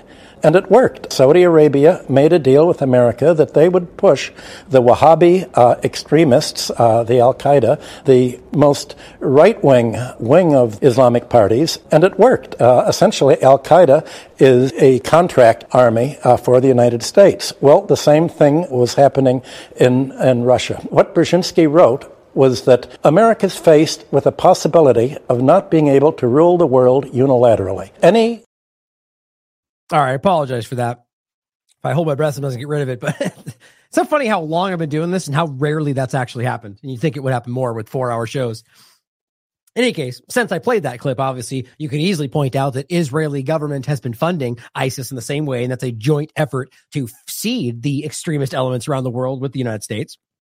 So it wouldn't be too hard to recognize that they would lie about doing good things if they're literally seeding dangerous people around the world for their own agendas to destabilize for their benefit at your expense. It's not hard to recognize. The point is, the same lie they were spinning last month, they're doing the same thing again. And you can prove that both the camp and the actual bakery are completely destroyed. Here's another example. This person, another liar about what's going on, saying our old pal, this person was in Rafah today. This is on the 12th. With the rest of Gaza. Well, if you simply take a quick dance over to his actual page that he links to and scroll down as far as you want to look and go well beyond October or the 12th of this month, what you're going to find is nothing but horrible things. documenting tragedies and people suffering in Gaza, you're not going to find any examples of candy bars. So what you're going to find is that this person went back to an old example and showed you something of a time when this was happening in Gaza. But this is the kind of stuff you're seeing. Just blanket manipulation for any reason to hide what's actually going on. Just a couple of people that spoke up about this clip on the 23rd saying, why don't you tell the truth that 80 bakeries were on the Air Force's target list and were targeted? Which, by the way, we've shown you this since the beginning. They know that. These current bakeries are struggling to provide flour, and they are not 20, as you claim. There are only 14 working in the middle of southern areas in Gaza. In the north of Gaza, 0, which is where they're pointing at. And people are starving because of your military and brutality. This person points out the same thing we're saying. Well, they're lying. This is an old video, which we can prove. And if not all have been bombed, and presently a bag of flour, which is this report's coming from corporate media, but I haven't been able to verify this, flour going for $1,000 United States dollars. If you could even find one, assuming you're not shot for taking one off the truck that's supposed to be for you. But it says most of the aid trucks are blocked for 4 months. 4 months from entering in Gaza. 69 trucks came through over the last 2 days, and is only usually 600. Well, I heard 500 before the war. And this is, you can see people citing this, saying $1,000, but I can't. I've corporate media has made a similar argument, but haven't been able to confirm it. This goes back to October 26th. Here's the article literally showing you when they bombed this bakery and the refugee camp itself. It says they let humanitarian aid in, then they bombed it so that Gaza would starve. Arnaud Bertrand highlighting this article from The Guardian, saying the UN Special Rapporteur on the right to food, Michael Fakhri, says the UN, quote, has never seen a civilian population made to go so hungry, so quickly, and so completely, as in Gaza, and that this is now a situation of genocide. Given the extreme importance ICJ judges placed on the expert testimonies from the UN, this is a critical voice in the case against Israel. Here's what Fakhri said in more detail. There is no reason to intentionally block the passage of humanitarian aid or intentionally obliterate small-scale fishing vessels, which they've been doing for decades, greenhouses and orchards in Gaza, or West Bank, which is happening too, other than to deny people access to food. Intentionally depriving people of food is clearly a war crime, which, by the way, now that I think about it, is probably why they actually started bombing the donkeys. Now, I think large of it was about being able to move things around, but when you think about it, it's probably just removing any source of food, because they were, and people were asking, why are they bombing the donkeys? There were 2 videos I saw. No reason, just bombing a donkey cart. Nobody's even around. But it says simply for being Palestinians, destroying the Palestinian people. It says intentionally depriving people of food is clearly a war crime. Israel has announced its intention to destroy the Palestinian people. This is from the UN, by the way, in whole or in part, simply for being Palestinian. In my view, as a UN human rights expert, this is now a situation of genocide. This means the state of Israel is its entirety is culpable and should be held accountable, not just individuals or this government or that person. The speed of malnourishment of young children is also astounding. The bombing and people being killed directly is brutal. But this starvation and the wasting of this and stunting of children is torturous and vile. It will have a long-term impact on the population physically, which is by design, obviously, cognitively and morally. All things indicate that this has been intentional. Now, one, they drive the hatred in their own population, but they create the hatred in the Gaza population and Palestinians. That's intentional, because then it drives the reality. They can point at later and say, see, they want to kill us. And the reality being is that most of these Palestinian groups have trained their people following to realize that dynamic, to realize how they're being played, and to make sure they're fighting for a 2-state solution and actually fighting for peace. Knowing that that's the best way to actually defeat this enemy and best way to actually punish them. Because these people are, like, imagine the person what people were showing today, the Negevs of the world, and then Eli David, and putting them in a position to make sure we all see them for what they are, and that they know we all see them, and they lose any level of influence in the world, and hopefully get held legally accountable. The point is, the first parts of that is probably worse than anything to them. But it says it was already a very fragile situation due to Israel's chokehold on what goes in and out of Gaza, which is always the case. So when the war started, Israel was very easily able to make everyone go hungry because they had most people on brink. That's the point. 500 trucks was already starving them. We have never seen a civilian population made to go so hungry so quickly and so completely. That is the consensus among starvation experts. But I guess they all work for Hamas, right? Israel is not just targeting civilians. It is trying to damn the future of the Palestinian people by harming their children. God, that's scathing, guys. This is coming from the United Nations, which doesn't mean we trust the United Nations, but it means it has influence, especially for the average person. Israel will claim that there are exceptions to war crimes, but there is no exception to genocide. And there's no argument as to why Israel is destroying civilian infrastructure, the food system, humanitarian workers, and allowing this degree of malnutrition and hunger. And you should ask yourself why all these gigantic right-wing talking heads are ignoring all of that. And the point being that you can just claim that, human shield in the building. But once you look back and see 15,000 children, that's my point. There, as he wrote, there is no exception to genocide. You could just go, 15,000 examples of human shield. It doesn't matter. You committed genocide. The intent was there. You stated it, and you've made a 70% women and children have been killed. There's no hiding this. The charge of genocide holds a whole state accountable, and the remedy of genocide is the issue of self-determination of the Palestinian people. Bakri also said that countries that cut UNRWA funding are complicit. I agree. Ending funding almost instantaneously based on unsubstantiated claims against a small number of people has no other purpose other than collective punishment of all Palestinians in multiple countries. The countries that withdrew this lifeline are undoubtedly complicit in the starvation of Palestinians. I mean, I can't tell you how refreshing it is, even if it's not genuine, that these things are being stated. For people like us, that if it's screaming about these things, and look, I just recently said it. There are people out there that have been ringing this bell long before I started talking about it, long before I even really understood what was going on. And those people, they deserve to be. My point, what I said the other day, is that some of the stuff that you'll see and some of the people that have been talking about this for a very long time are stuff that I would disagree with, that do end up in a way conflating the people with the actual agenda. But either way, there's been people that have been highlighting a lot of these truths for a very long time. Nonetheless, it still is refreshing to see that these people are saying it out loud, finally highlighting what's really going on. Here's the article. You can read it for yourself. Now, the last couple of segments here, okay, good. We're pretty much at the end. Is showing you that they are, in fact, building settlements. That is the plan, and it is 100% going to go forward unless somebody stops them. Now, as they're starving and as they're lying about what's going on, realize that they're actively stopping this from coming in, both with Israel stopping it, with all their checks, with their closing of the other crossings, all these different aspects of it, and just straight up bombing and stopping them and literally shooting at people. But they also, on the other side of this, they've got settlers that they let in controlled areas to stop physically trucks from coming in. So it's sort of like they can pretend like it's, the people protesting, we can't control what they want to do, while they go, yay, keep doing it. And literally giving them tents and areas to be, they're letting them in. So this is not like they just came in and did it. You're giving them access as illegal settlers in an area that you claim is secure and giving them tents to stay in and acting like it's not your fault. While they're starving to death, Israelis set up a jumping castle, organize a picnic with popcorn and cotton candy while preventing aid from coming in. By the way, which also is going to their hostages. So think about how disgusting that is. Do these people realize that? I mean, how do they not? How do they not realize that they're stopping aid from going to the people that you claim you're trying to get back? Meanwhile, more reports have been surfacing regarding death from starvation. Children's, infants. But enjoy your bouncy castle and your rave. Well, again, this one was the 23rd, and I've shown you examples going back weeks even further. This one is today. 100 people just got shot to death because they were trying to feed themselves, and here they are having another blocking party. Protesters blocked the Karim Shalom crossing, preventing aid trucks from entering.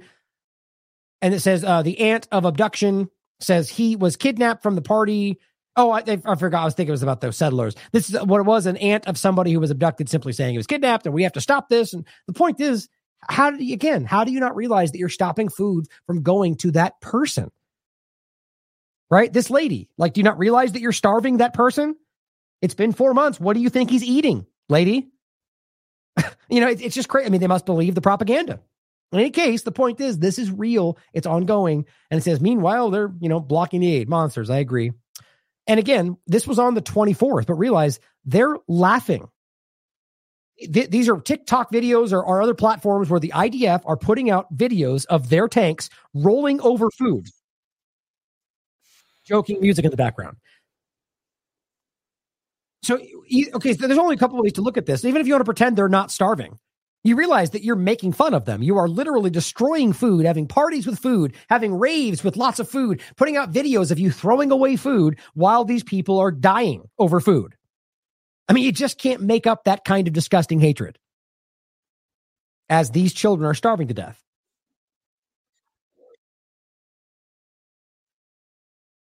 Makes me sick. Multiple examples of this, by the way. Children clearly emaciated. Children literally on film starving to death while this person who would love to do whatever they could have zero options. You have no food. You have nothing you can do for them. And these children are starving to death. There's been at least 10 we can prove. I think it was 9 we can prove. And they're having raves and destroying food. And again, in case you didn't see it, UNRWA has now been forced to suspend, which is important because they're pretending that UNRWA is somehow responsible while they're the ones that created that little false flag scenario. But they're not. They're done. They can't go in because they don't have the funds. And the World Food Program said, well, they're now pausing on the 20th. So nobody other than Israel isn't responsible at this point, and they're blaming everybody else. Everybody. And I said the Zionists have now gotten what they wanted. It's only a matter of time until they use the suffering that they have created to push in earnest for a mass displacement to Egypt or elsewhere, wherever it ends up being. You know that's coming. Now, again, what I said earlier, Philip Lazzarini pointing out that over the last 4 months, there's never been more children, more journalists, more medical personnel, UN staff killed in any conflict anywhere in the world. But I guess human shields, right? Right, guys? There's no narrative, no matter what you put on that makes that make sense. And what's their actual narrative? Well, they're all Hamas. They're all with Hamas, all of them. No evidence, though. But his point is, it's with profound regret that we must now inform you that they have reached a breaking point. They are no longer able to help the people suffering. And this is where we get to the plan.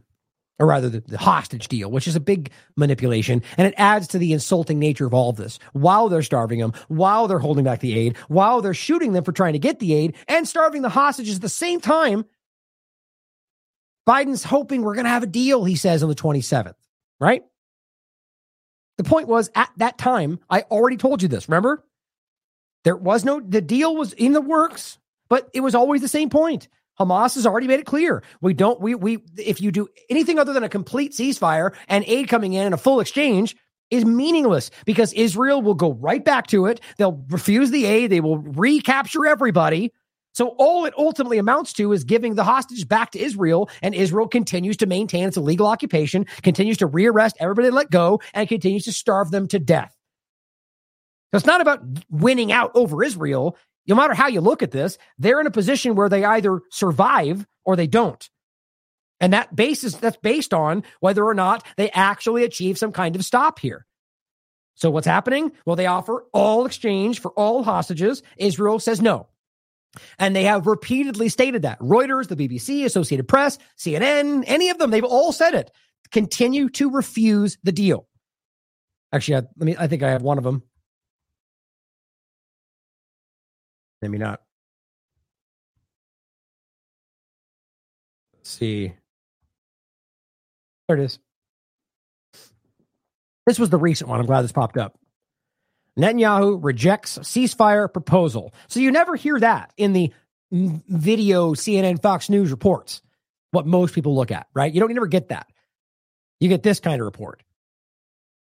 Hamas rejects ceasefire after Biden claimed deal was close. But it wasn't, though, right? Because what they claimed was close was Biden and Netanyahu deciding what they wanted. They got to somewhere close. And then Hamas says, well, that's not a deal. That's not going to work. And Hamas rejects the ceasefire, even though there has been a full deal on the table since the first week.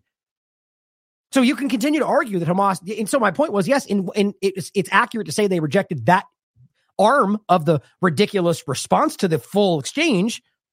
But so Israel has continued to refuse to exchange so let's put it this way. Israel's continued to refuse to accept their hostages back over and over and over because they didn't get the deal they wanted. Right? I mean, there's no missing details there. Just because you think the deal might achieve some longer peace, even if you're right, That means you're allowing the people that you claim you're only doing this to fight for to maintain a situation where you claim they're with terrorists that want to rape and murder and do everything bad to them. So you mean you're willing to allow them to get raped so you can do what you want to do in this agenda? Well, that's their narrative, right?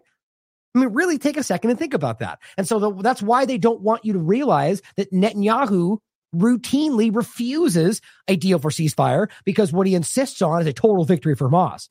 So he's made it clear there will be no deal that involves a full ceasefire or us leaving Gaza. So wouldn't you think those parts are important? And this is why the families of these people are livid, why they keep protesting in front of his house, why they keep bursting into Knesset meetings, because they want their families back. And as far as I can tell, the majority of Israel also wants that. Most of them also then want Gaza destroyed, it would seem, but they first and foremost are mad because Netanyahu is bombing where these people are. These things are mutually exclusive. You're bombing where you're telling us they're held. You are destroying areas where you're telling us they're holding these hostages. And they've already just killed it. I can't even count anymore. The ones bombed that were there, that the people came home and told you that they killed. The ones they shot that were there with white flags. The ones they killed with poison. The one they killed with flooding. The ones they killed and shot as they were walking out. The ones they killed before they even got taken to Gaza. How many we're talking about at this point? Those are all IDF murders. They do not want this to happen. I think it's because they don't want their people back. My point is, this is an illusion. This is about making the world think that Hamas and everybody's about to agree, and then right when it's about to happen, Hamas says no. That's what it was. I mean, I'm not psychic. I said this about 4 days ago. I said, mark my words, Hamas may take it, but there's no indication that they will, and there's no reason they should, because it amounts to effectively giving Israel everything they want for nothing in return. And so I said, and this is Eli David, of course, same liar as usual. Isn't it ironic, he says, that those who shout ceasefire now loudest are also those who reject it? I mean, it's just such an insulting lie. And he knows that. I mean, he knows more than anything because I've been putting it beneath everything he says for a very long time.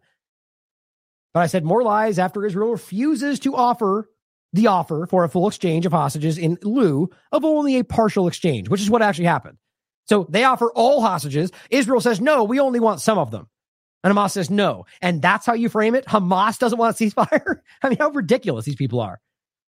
And it says, even against the wishes of the very families of hostages they claim to fight for. Then go back to bombing where they might be. Here is a journalist who, for Washington Post, New York Times, and so on, as well as a Jew herself, who she's made clear. She says, there are more, some facts. She says, there are now more IDF forces in the West Bank than in Gaza. Think about that.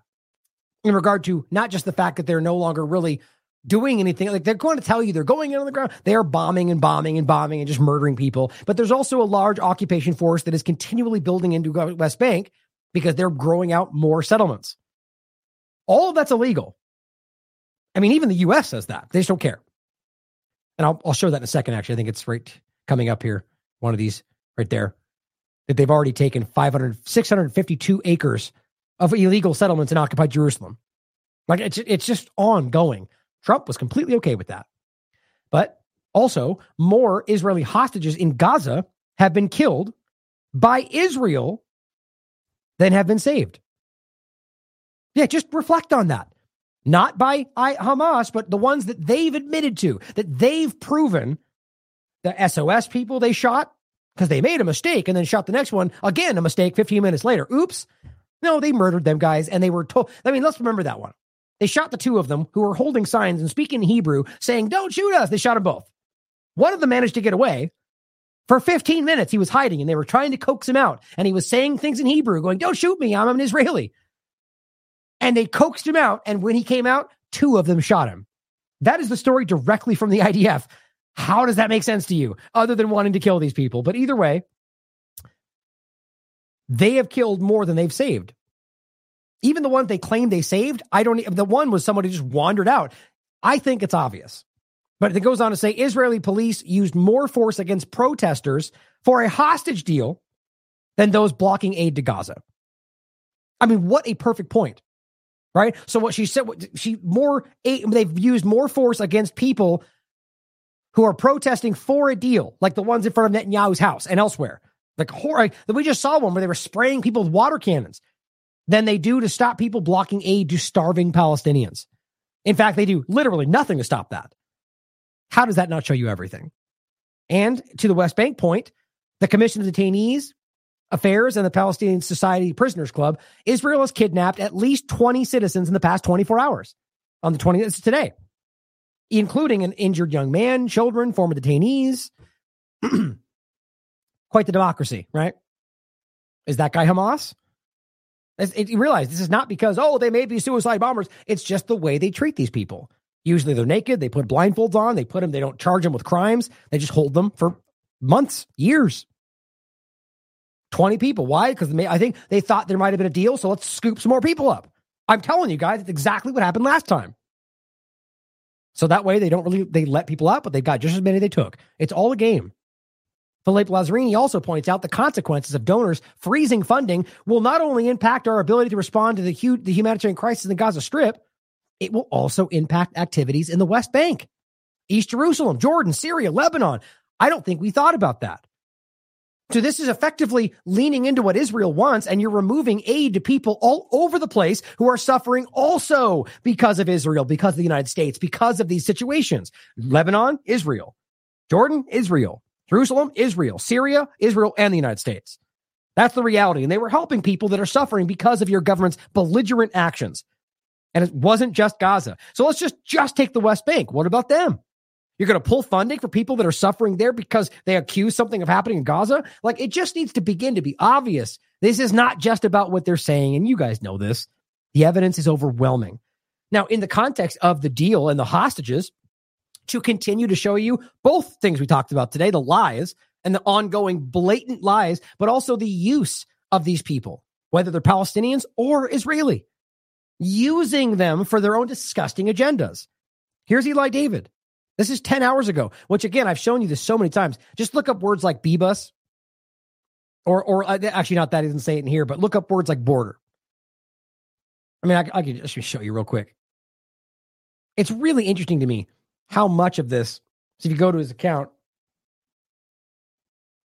and it's all these people. And again, if you really do take a second and time it up next to the Hen Mazigs and Elon Day, like, they do it exactly the same. So all these words, let's do border. Take a look at this. So this is from February 9th. Well, we can do top or latest. Let's top first. And you'll notice some recurring things that they just keep repeating. You'll see the barbed wire fence between Egypt and them going, why don't they take the Palestinians? Must be because they hate them. Must be because same thing, same point over and over. Oh, that one again. Oh, this one again. Same fence point. Same thing, different video, same exact point. Oh, same point here. Why are you blocking it? Why don't you let them into Egypt? Oh, there it is again. Look at that. Look, the point is obviously borders coming up, but look at how many times he's made the identity. Look at this. The exact same point. It's because these people are propagandists and they just regurgitate day after day the same things because it's the same thing. A lie repeated becomes the truth. You think look at this, guys. It goes on forever. It goes on. And the point is, you do that with any of these examples, and it's just the same repetition, usually about things that we've already proven to be lies, in hopes that they trick just one more person that day. I'll include this. You guys can look for yourselves. The point today is about the Bibas family. And he's saying this baby is still held hostage in Gaza. Which, by the way, I mean, how would he even know that? Isn't it possible that they killed him? Isn't it possible that something else happened? So think about that interesting point. So the point becomes, whether or not they know for sure, they want you to think that because they're using the memory of this baby to emotionally manipulate people. Because the sad reality is he was killed by IDF bombing. And it's something we can prove. He knows that because, again, one, because I've been keep telling him that, so he sees it, but because the world also has already admitted this. The father has already admitted this. But he says, sorry, but until he's released, no sympathy for crocodile tears of Palestinians. That's all. You're using the memory of this child to try to allow more attack, suffering, starvation, murder, genocide of innocent Palestinians. Because this person is disgusting. He says, want a ceasefire? Release the hostages. Well, this is the whole ridiculous game. That the ceasefire would release the hostages. You think he doesn't know that? He's just trying to play on the ignorance of people that don't know any better. And as I said, as you know, this family was sadly killed by IDF bombing. as the father made public. And I'll show you next. And yet, even as you know that, you still use his memory. You lie about him, just like you lied about Aaron Bushnell and then deleted it. And of course, I tagged that point just to show people that he's lying about everything. Oh, wait a minute. Hold on a second. I know I had the... there it is. This one. There's an important one. Okay, good. I'm glad. I don't know how I lost this. I had this up too, but I just grabbed it, so no worries. Shouldn't have even said it. So the point is, this is the, again, press TV. So people are going to find a reason to dismiss whatever, but do your due diligence, read the story. And obviously the video you can watch for yourself. Now, of course, on top of that, you could argue that Hamas is making him lie about it. That's also certainly possible. But that goes back to my first point, because he's in captivity still is the point. And apparently all of the family, the mother and the two children, have been killed. And he's on the record saying it was IDF bombs that killed them. Now, of course, they could be lying about that. But this goes back to my first point, that ultimately, where was it? Here. If he's saying this baby's still held hostage, either they're lying about that. So the point comes down to you don't know for sure. You can reflexively say that guy's lying about it, but that means that you don't know one way or the other. So again, you're just saying that because you want to use him. I think that's very clear. But overall, here's Dan Cohen making the same point. In reporting on the deaths of the Bibas family, which is the reality, by the way, guys, that's the way I need you to understand. CBS even is forced to acknowledge that they were in fact killed by Israeli airstrikes, not Hamas. Instead of pressing Israeli officials on slaughtering their people, in addition to 20,000 Palestinians at the time, the reporter shrieks at a Hamas official. We showed you this clip. Israel can never be questioned but by the Western media, at least not at this point then, even when it kills its own people. So realize at this point, it's a provable reality based on the video of the father and the due diligence in general of both Dan Cohen and even the media coverage of CBS with officials from Israel, that they were forced to admit that they did in fact get killed by IDF bombings. And that's not new. We have multiple examples of that. Hostages have come home and told you that people died by IDF bombings. I mean, they're so trapped by this whole thing. And again, the point here, this person is knowing this child is dead, using his memory to try to emotionally manipulate you into allowing more suffering of Palestinians. I mean, guys, this is going to go down as one of the worst. This is what the lowest rung of humanity. This person right there and everyone else acting like him.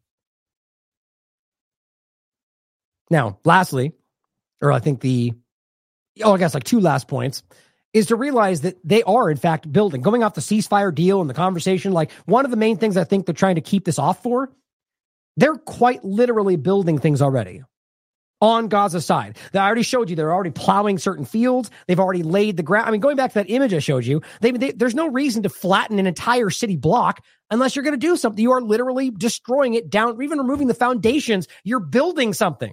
That's not Hamas, guys. It's not about Hamas. It takes a special kind of stupid to not see what that is exactly, especially while they're talking about it. We're building settlements. We're going to roll these settlements out. They're telling you. Here is an example of a woman, kind of, I think it's one of these TikTok videos, showing you what I keep showing you. The video of that one settler telling you directly to Biden, we're going to do this. We're coming. You can't stop us. And yet we're all debating in the, stuffy circles of the corporate media whether or not it's real. Can we prove? They're telling you. They've got plans and they've had conferences. They've got money earmarked. But let's debate it. I address directly to President of the United States, Biden, here from the small Israel to the big United States of America. Don't think that we will stop the war in Gaza and resettling the entire area of Gaza by Jews. All right. It's not hard. I mean, was that confusing? She's very clear. Are you listening, Biden? We are going to do this. We are going to resettle Gaza by Jews. All right. So it's a very clear racist colonial settler project. I mean, that's the literal definition of only Jews allowed, settler, and we're occupying your land and we're going to build our settlements. I mean, guys, it's just it's embarrassing. But according to Elon Levy, that's blood libel because the truth is dangerous, right? You can watch it for yourself. I mean, we've been showing you this lady over and over. She's just this champion of these illegal settlements. But Oren Ziv, who is a journalist at 972 Magazine, is showing you examples of how they are building stuff in the site. And here's the main point. The point is, look at all the IDF members just watching them do it. Do you think that's an accident? The government is literally allowing them to do this. Shouldn't be shocking to anybody barely paying attention, but for those pretending like it's not happening, you can see them. They're building things already. And by the way, that's ultimately what they're admitting. Oh, that's the wrong one. This one.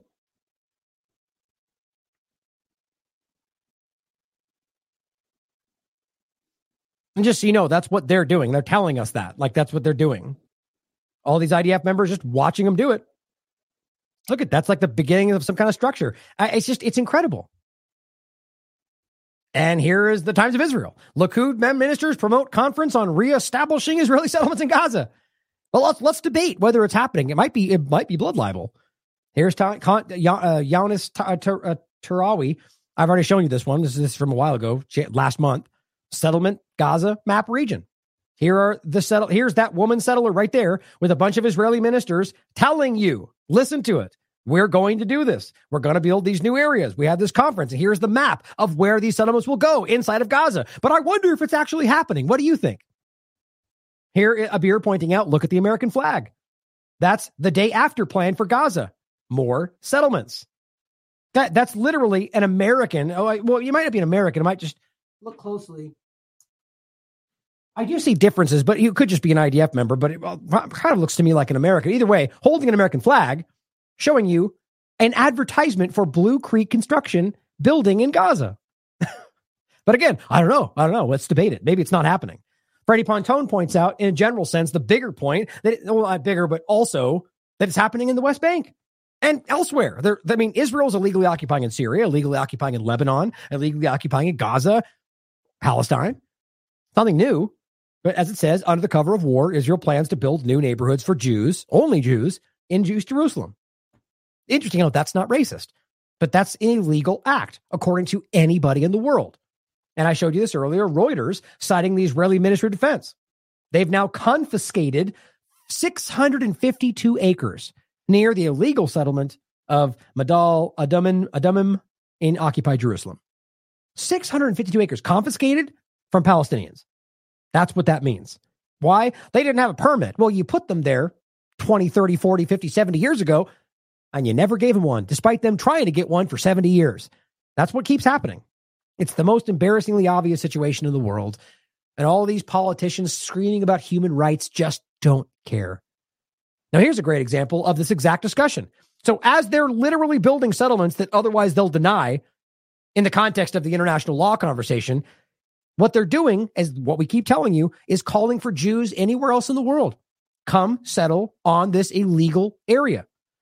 Which in a way, which literally makes them human shields. Because this is an illegally occupied area. This is an ongoing battle, right? It's an ongoing war, even according to Israel. So you're going, come, bolster us. Let us, the Zionist government, sit back and you guys can be these settlements along the border. The point is, they're calling for people all over the world. Here is an American Jew speaking up about how they're literally putting out advertisements. I feel like I've said literally that today. Putting out advertisements for people to come take stolen West Bank settlement homes from the United States. But only Jews, though. And guess what he shows? He highlights that that's against the law for many reasons. But you know what? If it's Israel, I guess it just doesn't matter. Hi, my name is Rich Siegel. I'm a 25-year homeowner here in Teaneck. I'm Jewish. The reason that I'm telling you that I'm Jewish is because I have a concern about something that's going on in the Jewish community. On March 10th, there is scheduled to be an Israeli real estate sales event at the Keter Torah synagogue.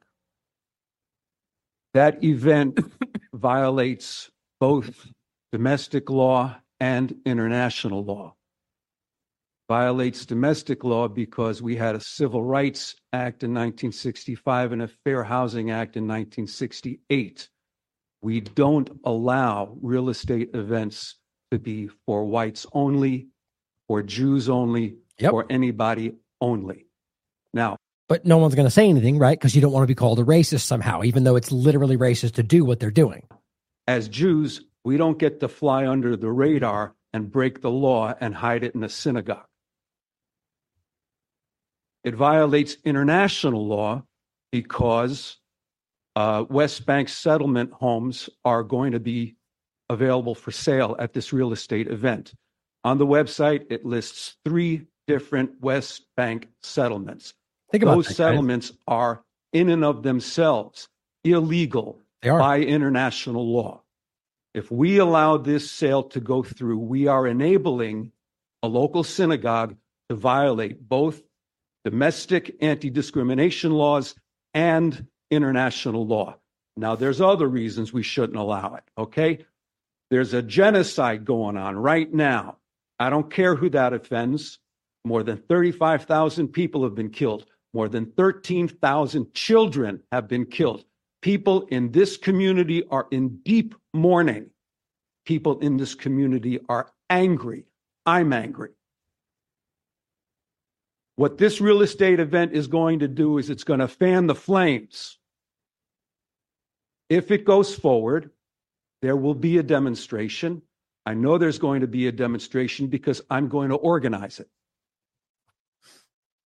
Well, of course, people like Ben Shapiro would call him a trash non-Jew, right? Telling him he's not Jewish simply because he doesn't agree that this is not a genocide, which shows you the only problem is people like Ben who allow genocide, right? It's the only problem in that situation.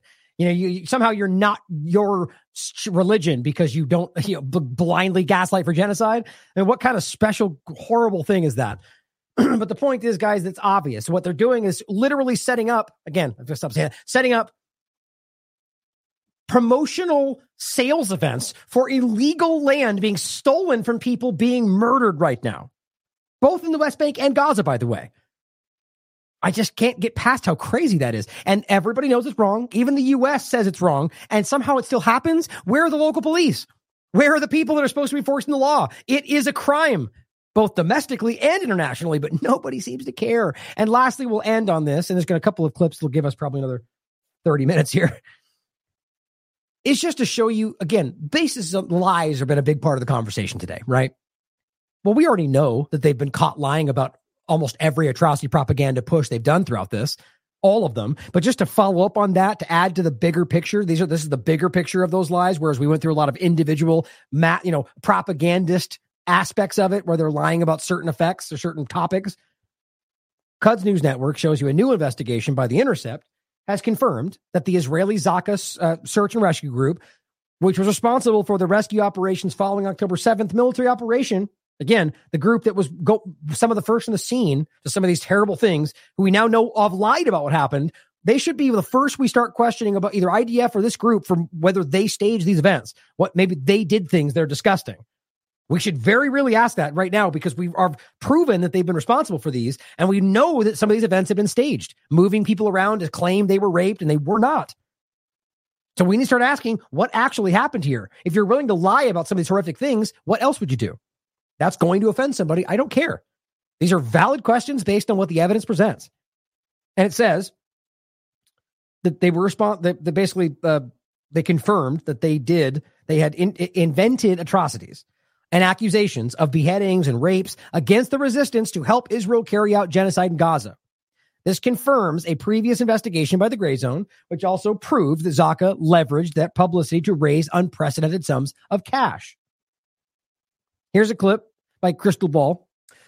Just again, a lot of people have been breaking this stuff down for a long time. So it's important to recognize that there's been a lot of people that, it's the same way this always goes. You end up getting people that are kind of on the cusp of the corporate media that kind of package together what a lot of people have been screaming about, and it gets a lot of reach. So, it is what it is, and it's frustrating that it happens that way. And we should make sure that we try to get people that are not on, what I would argue are dangerously overlap with the corporate media to be the people that get the credit for all the work that's being done. Find the people out there. I'm not even talking about myself. There's plenty of people out there that have been hounding along with these, like the groups we're talking about, the independent platforms. But again, nonetheless, this is still a video that I think is good, well done and important to talk about so we can see this. but realize how clear this is. We all know this. They're running from this. The evidence is overwhelming. It's just a question of when your supposed leaders decide to do something about it. Massive scandal is developing at the New York Times, where it has now been revealed that the co-author of a discredited article on rape on October 7th, liked genocidal posts on social media, is a former member of an IDF intelligence unit, and had not even worked as a journalist at all prior to taking on a central role in Times coverage. The Times is now investigating the journalist, a woman by the name of Anat Schwartz. But the questions about this incident go so far beyond this one journalist and her appreciation for psychopathic social media posts. So here is the backstory. On December 28th. By the way, really quickly, for some reason in my mind, I was mixing up Crystal Ball with somebody else. But either this person, just to make it clear, is 100% corporate media. So let's make sure you recognize that. And that might make my point even more clear. The New York Times published and news alerted what appeared to be an extensive investigation into one of the most fraught and contested parts of the Israeli October 7th narrative, that sexual assault was used by Hamas systematically as a weapon of war on that day. The piece was headlined, "Screams Without Words, How Hamas Weaponized Sexual Violence on October 7th, and the byline named 3 different authors, Jeffrey Gettleman, Anat Schwartz, and Adam Sella. Now, the fact that Hamas committed atrocities on October 7th is not in dispute. However, certain particularly horrifying anecdotes claimed by the Israeli government have fallen apart under scrutiny by Israeli outlet Haaretz. These debunked claims include that 40 babies were beheaded, that a baby was found in an oven, and that a pregnant woman had her baby cut out of her, among others. It is no accident, of course, that these stories were propagated. This agitprop about the barbarism of Hamas was crucial for Israel in their attempt to justify a barbaric assault on the Gaza Strip. So this piece, Screams Without Words, was published by the New York Times, purporting to back up Israeli assertions about widespread rape on October 7th. It was incredibly significant. But no sooner had the piece been published that major problems emerged. The family of a woman murdered by Hamas, who was presented as a central figure in the New York Times narrative about widespread rape, denounced the story in furious and unequivocal terms. They claimed that when the Times interviewed them about their murdered loved one, Gal Abdush, under false pretenses, the family said that they had no indication Gal had been raped, no evidence to support such claims, did not believe them to be true, and that they had no idea that the Times had planned to say that Gal had been raped. So just take a second and resonate on that first. Really, they knowingly misrepresented what that person went through. And first of all, if they were going to do that, clearly they don't have evidence to claim these things, right? So this is a coordinated propaganda campaign to manufacture an illusion about what happened using real people. I guess hoping that they would just toe the line because support Israel no matter what. Like that's what they've always leaned into, right? But these people don't want to go along with it. She spoke up and said, no, that didn't happen. So just think about how crazy that is, that they went out of their way to manufacture the story using her story, knowing she would see this, knowing they lied about her, and thinking that just wouldn't blow up in their face. Or is it just that desperate? Maybe both. I guess it's kind of hard to kind of reflect on what this must be like right now for the people who have been pushing this as if you're the only one in the world that doesn't see it, right? You're such a crazy anti-Semite. How everybody, and it's, think about that. Like, think about how insecure that must be right now. It's hard not to feel good about that because these people are disgusting, in my opinion. But at the end of the day, some of them might be manipulated, but they have lost control of this. Now, it's just a matter of time before some major event gets pushed into our view to try to pull this another way. But hard to see this not continuing to end up in somebody going to jail. I mean, how do you end up with this we'll have to wait and see. But at the very least, Netanyahu, but I think we know it should be more than that. Multiple family members told the Israeli press that the media invented the story and demanded that they stop spreading lies. Gal's story comprised no less than 1/3 of the lengthy Times report. And that was really just the beginning of the problems with that report. Key witnesses were caught telling inconsistent stories to different news outlets. Screams Without Words had relied on the testimony of a volunteer with an ultra-Orthodox nonprofit called Zaka that had been caught fabricating some of the most visceral debunked anecdotes about October 7th, including that one about the 40 beheaded babies. So here's kind of my point, though, is like, have you not already heard this base, other than the port about the new additional part about the New York Times aspect, which is public information? Have you not already heard this kind of compilation from 14 different people? Myself, Max, a lot of people. So I just think it's interesting that what is it about the dynamic today that makes this video become the viral part of it. Like, I'm not even really unhappy about that. Like, I'm glad this is getting reach. I'm glad I actually don't really dislike her that much. I just don't like the corporate media side of this. And it makes you wonder, why is it not groups like us or anybody else that's been screaming? How about Electronic Intifada? I mean, they are in my opinion, a very reputable outlet that has very obviously high concern about human life. And they have been talking about this longer than most. And why don't they get all the recognition? Why aren't they the video? And he's made a lot of great videos just like this I just find that interesting. It's frustrating, right? That's the controlled flow of information. And even when we're winning in certain ways, we're getting it the version that they allow us, if you look at it like that. Isn't that frustrating? Anyway, I'm done harping on that. I just think it's so interesting. Now, again, great video. Don't let me diminish what she's saying. And the Times itself, well, they appeared to lose confidence in the reporting. As our colleague Ryan Grimm, along with Daniel Boguslaw, reported for The Intercept, an episode of the New York Times flagship podcast, The Daily, had been planned to detail the reporting from the sexual assault piece, which had originally been much hyped by the New York Times newsroom. But as the quote-unquote reporting in the piece fell apart, the Times was left with a major dilemma about what to do.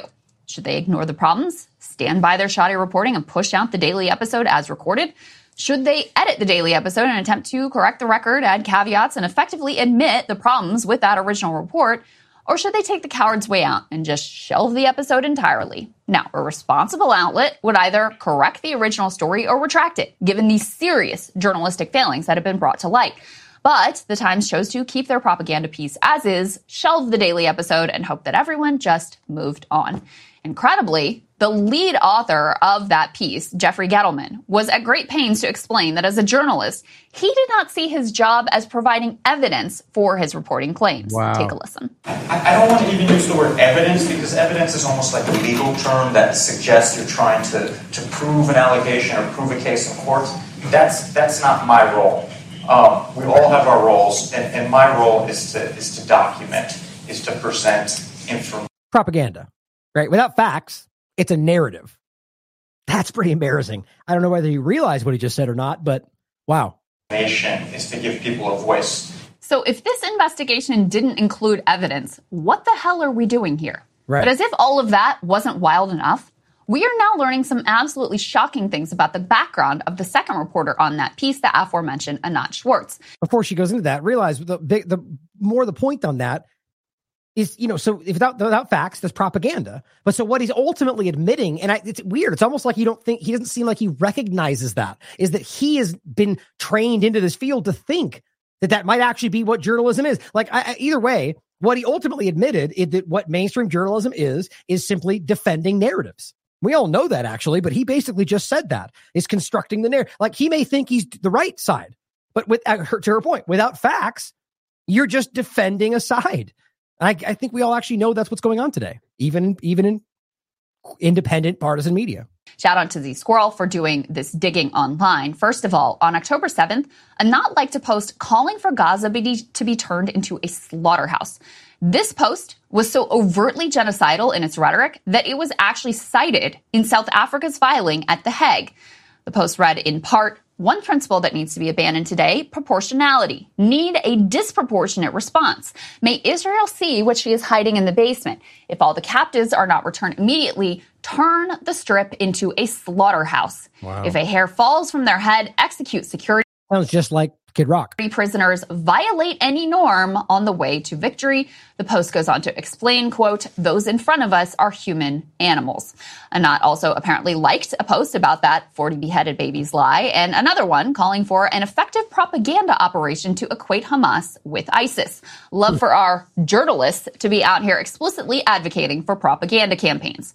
This is completely insane. If a journalist had liked similarly genocidal post calling for Israel to be turned into a slaughterhouse, right, it would be a national scandal. The entire New York Times leadership would be dragged in front of congressional hearings and summarily fired. In fact, the New York Times forced out a prominent staff writer who was not involved in Israel-Palestine coverage simply for signing a letter opposing Israel's genocide in Gaza. Wow. The International Court of Justice, of course, has now agreed that it is in fact plausible Israel is committing genocide. Now, after Anat's posts were exposed, she locked down her Twitter account, deleted most of her history before returning. While she can delete her social media history, she can't really so easily delete her professional past, which, if anything, is actually even wilder. So apparently, prior to landing this plum gig at the New York Times, Anat Schwartz had never worked as a journalist, never published a single piece anywhere ever. Wow. Before being scooped up by the Times in November, just after the October 7th attack. She had been working as a small-time filmmaker. Perhaps the Times was looking for someone with a flair for the cinematic. But come on. I mean, I think, you want my opinion, obviously, that was placed there. Who do you think by? You guys can decide for yourselves. That doesn't happen. New York Times doesn't just hire some random non-journalist who first time writes about stories that are being propagandized by the Zionist agenda. I think you know what placed that there. But that's my opinion. I mean, I'm not like trying to hide it. The point is, it's obvious to me that it would appear that's a Zionist tactic to place somebody in a controlled platform. But that's my opinion, and I'm just hypothetically presenting one of the possibilities that is obviously there, right?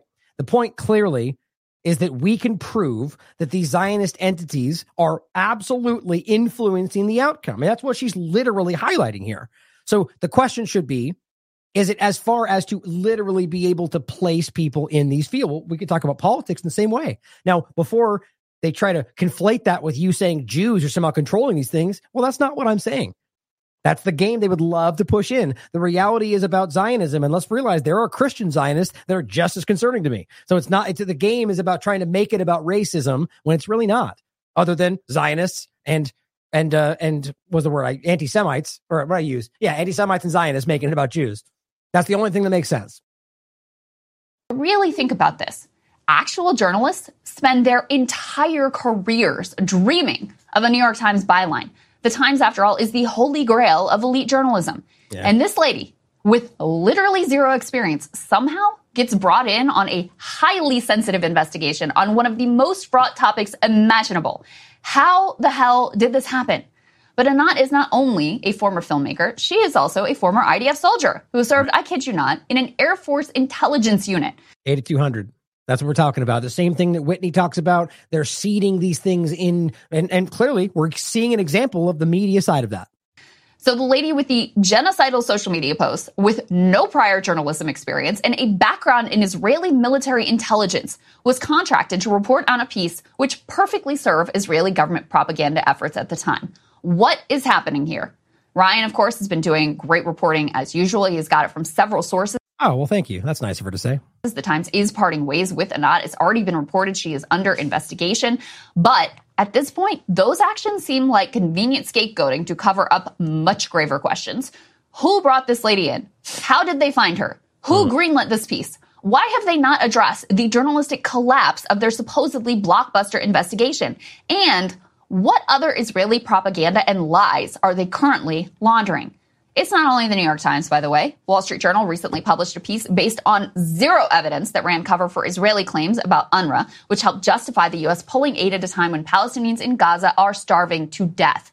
That piece, too, was co-authored by a so-called journalist named Carrie Keller-Lynn with undeniable biases. She, too, served in the IDF and in an interview bragged about how her very close friend literally created social media for the IDF. Those are her words, not mine.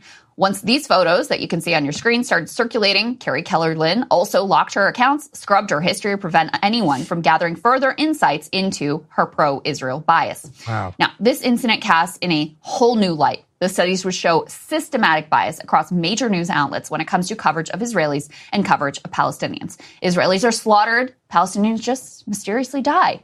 Great pains are often taken to make sure that Israel is never directly ascribed blame. And as the Palestinian death toll has climbed, the coverage of their deaths has actually plummeted. It is a testament to the outrageous nature of the suffering that, in spite of this onslaught of lies and propaganda, the American people still overwhelmingly support a ceasefire. Even Anat, with her skills as a filmmaker, with an Israeli intelligence background, can't craft propaganda strong enough to overcome the visceral horror of what has been done. All right. Same point, genocide, 15,000 children. There's no narrative that can make that go away. Now, to reiterate, since I have some comments in the chat and so on, to be very clear, like I said, I you know me, I don't trust anybody. I don't trust anybody. At the end of the day, like I said, I distrust her less than I do some of the others. But at the end of the day, I think I see her as very mainstream. personally. But to the point in the chat, I mean, she has been calling this out. I didn't say otherwise, and I think that's fantastic, and I give her credit for that. And I think what worries me is not necessarily like I mean, I hope I was clear that I think this is an excellent clip. I think the breaking down of the information is good. The only question I'm asking is just why is not have to be, but with all the people that have been saying exactly that since the first week, with evidence to back it up about Hannibal Directive, about lies we've shown you, about all sort of 40-bedded babies, right? Again, taking the good example of Electric Intifada. They were one of the earliest people along Gray Zone and Wanda Wise for like exposing that with real evidence, and yet that didn't really go anywhere, not in the sense like this. I just want us to reflect on that. And I'm not even saying that that's her fault. I just think it's interesting the way that we see very clear examples of controlled flows, even in ways that seem like we're breaking through. It's like, again, I just think that there's always levels of, let us win, but in the way they want you to. Like, so it's managing the loss, like I talked about the other day, right? Just think about that.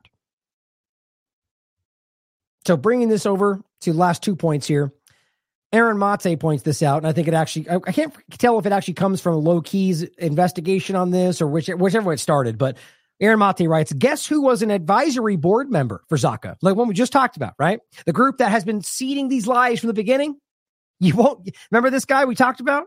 The scam Israeli rescue group that was spreading October 7th claims, he continues, including beheaded babies, mass rape, and so on. It's this guy, which his name was, I think he says it in this video.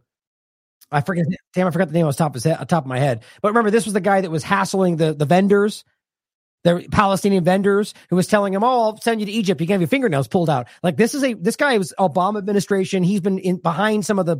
I'll let the video speak for itself. The point is, it's interesting that he tried to pretend like, "Oh, I was just kidding," and didn't think it would get out anywhere. It turns out he is directly tied to the groups who have been lying and propagandizing. And what it speaks to is a systemic problem. Not a big surprise there to our government, not only with racism and these kind of policies, but I mean, literally everything we're talking about. Starvation campaigns, illegal sanctions, occupation. Like these are the people that have been behind the what this government and these powers have been doing in the Middle East, the absolute destruction of lives, societies for a very long time. And at the complete expense of all of these people while pretending you're doing it for those people. I wonder where Israel gets it from, right? Let's play this clip.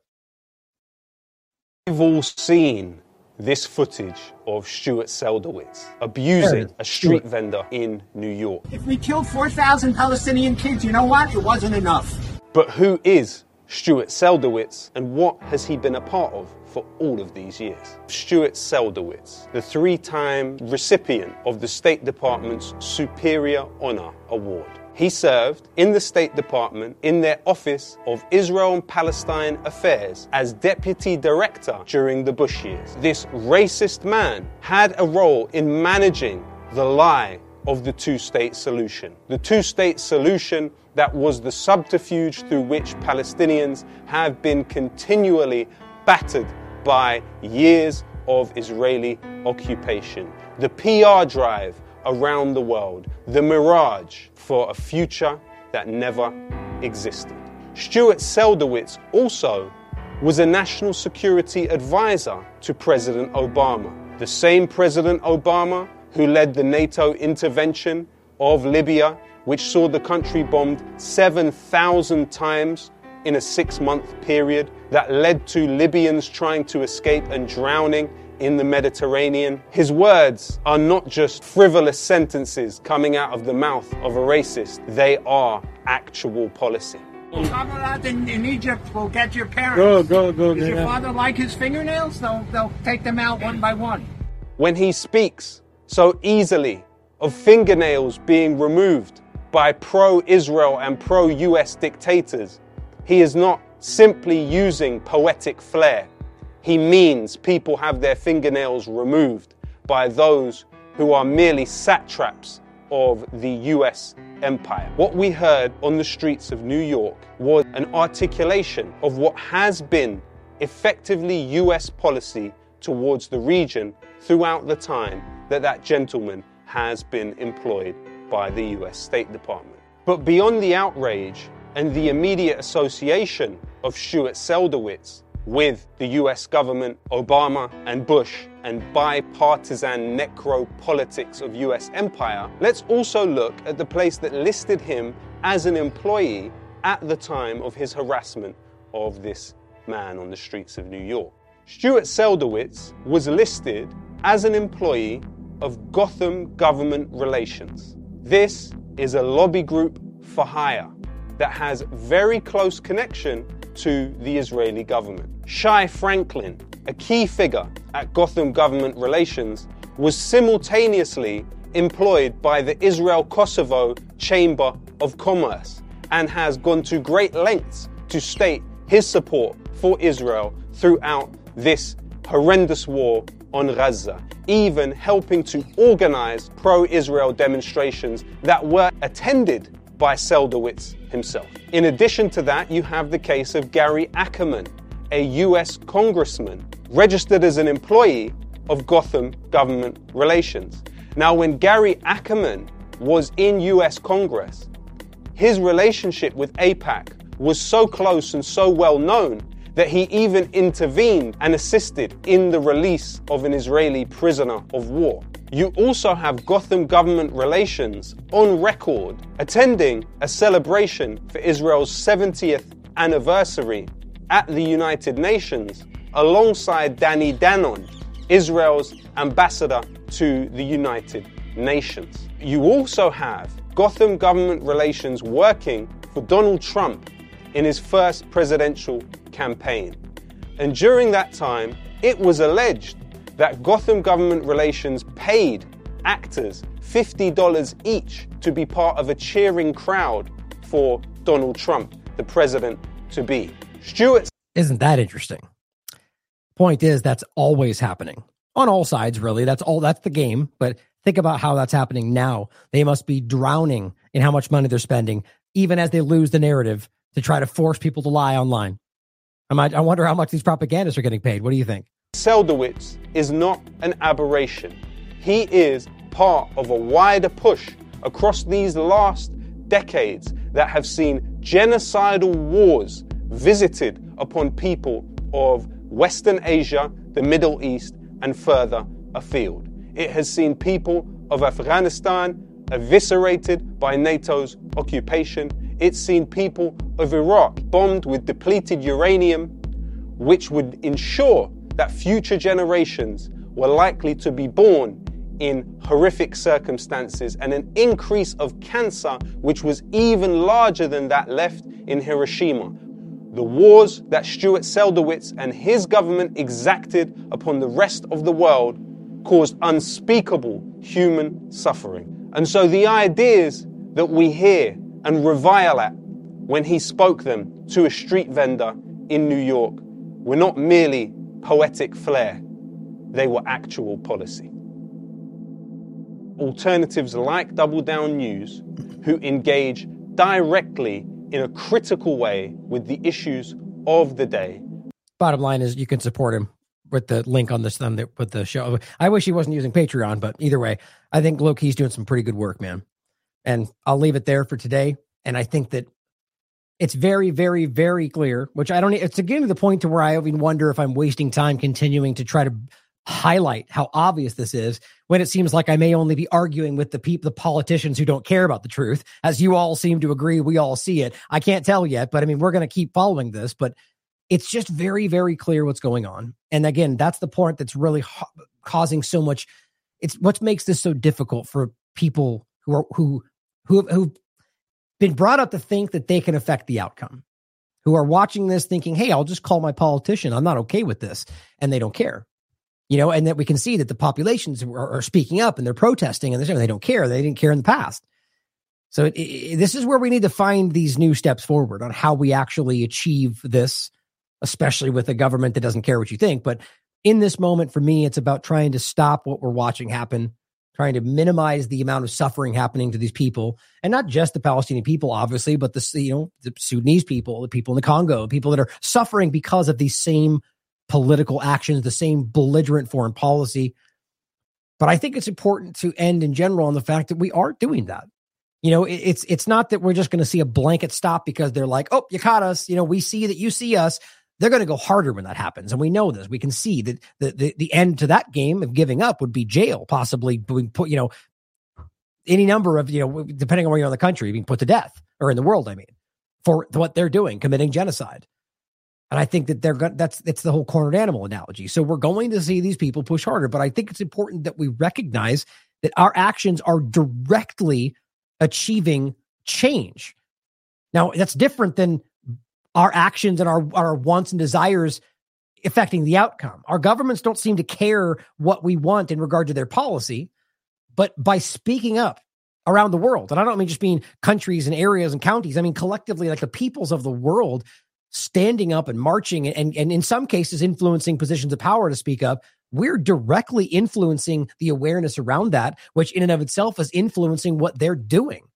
Not their policy, but in the real time, whether what they're able to get away with, what they're able to, and I think that in a way might begin to lessen their willingness to continue to murder people, especially if the U.S. government can be pushed into stopping funding, stopping, sending weapons. So overall, just recognize that it's a powerful moment, that the Palestinian people have been screaming for attention, rightly so, for a very long time, and they finally have it. The only difference is whether Israel is going to stop because of this foreseen repercussions. And I think that's what we need to strive for. In any case, thank you for caring about innocent people, which is I frankly don't think it's as prominent as we may think today. I think a lot of this is also about politics, but I think we're seeing a lot of averages and people that haven't been really tapped into this, like that girl I'll talk about on their show, who it's overwhelming because they've never really seen this. They finally recognize this, and it's just uncomfortable. And then you get attacked by people who don't want you to acknowledge the reality. So it's a hard time, but just recognize that you are changing the world for the better simply by existing, just by believing that people need to, by being the good person that you are and believing that we can make a difference. You're changing the world just by being that person. So act in those ways, like we talked about the other day. The small individual actions, or I think I might have said this on an interview, but the best way to make change is just be that person. That's the whole be the change analogy. People will see that you're being that person, and they'll hopefully try to rise to the occasion. And one by one, you continue to influence the world around you. And I think we're doing that with this community. We're doing that with the conversations we have, showing people that there is another choice. You don't have to, hide who you are because someone's going to attack you for being less or this, or you're not manly enough or whatever. Just be who you are. Unabashedly be who you are and fight for the things you know are right. Changing the world one person at a time. I love you all. As always, question everything. Come to your own conclusions. Stay vigilant.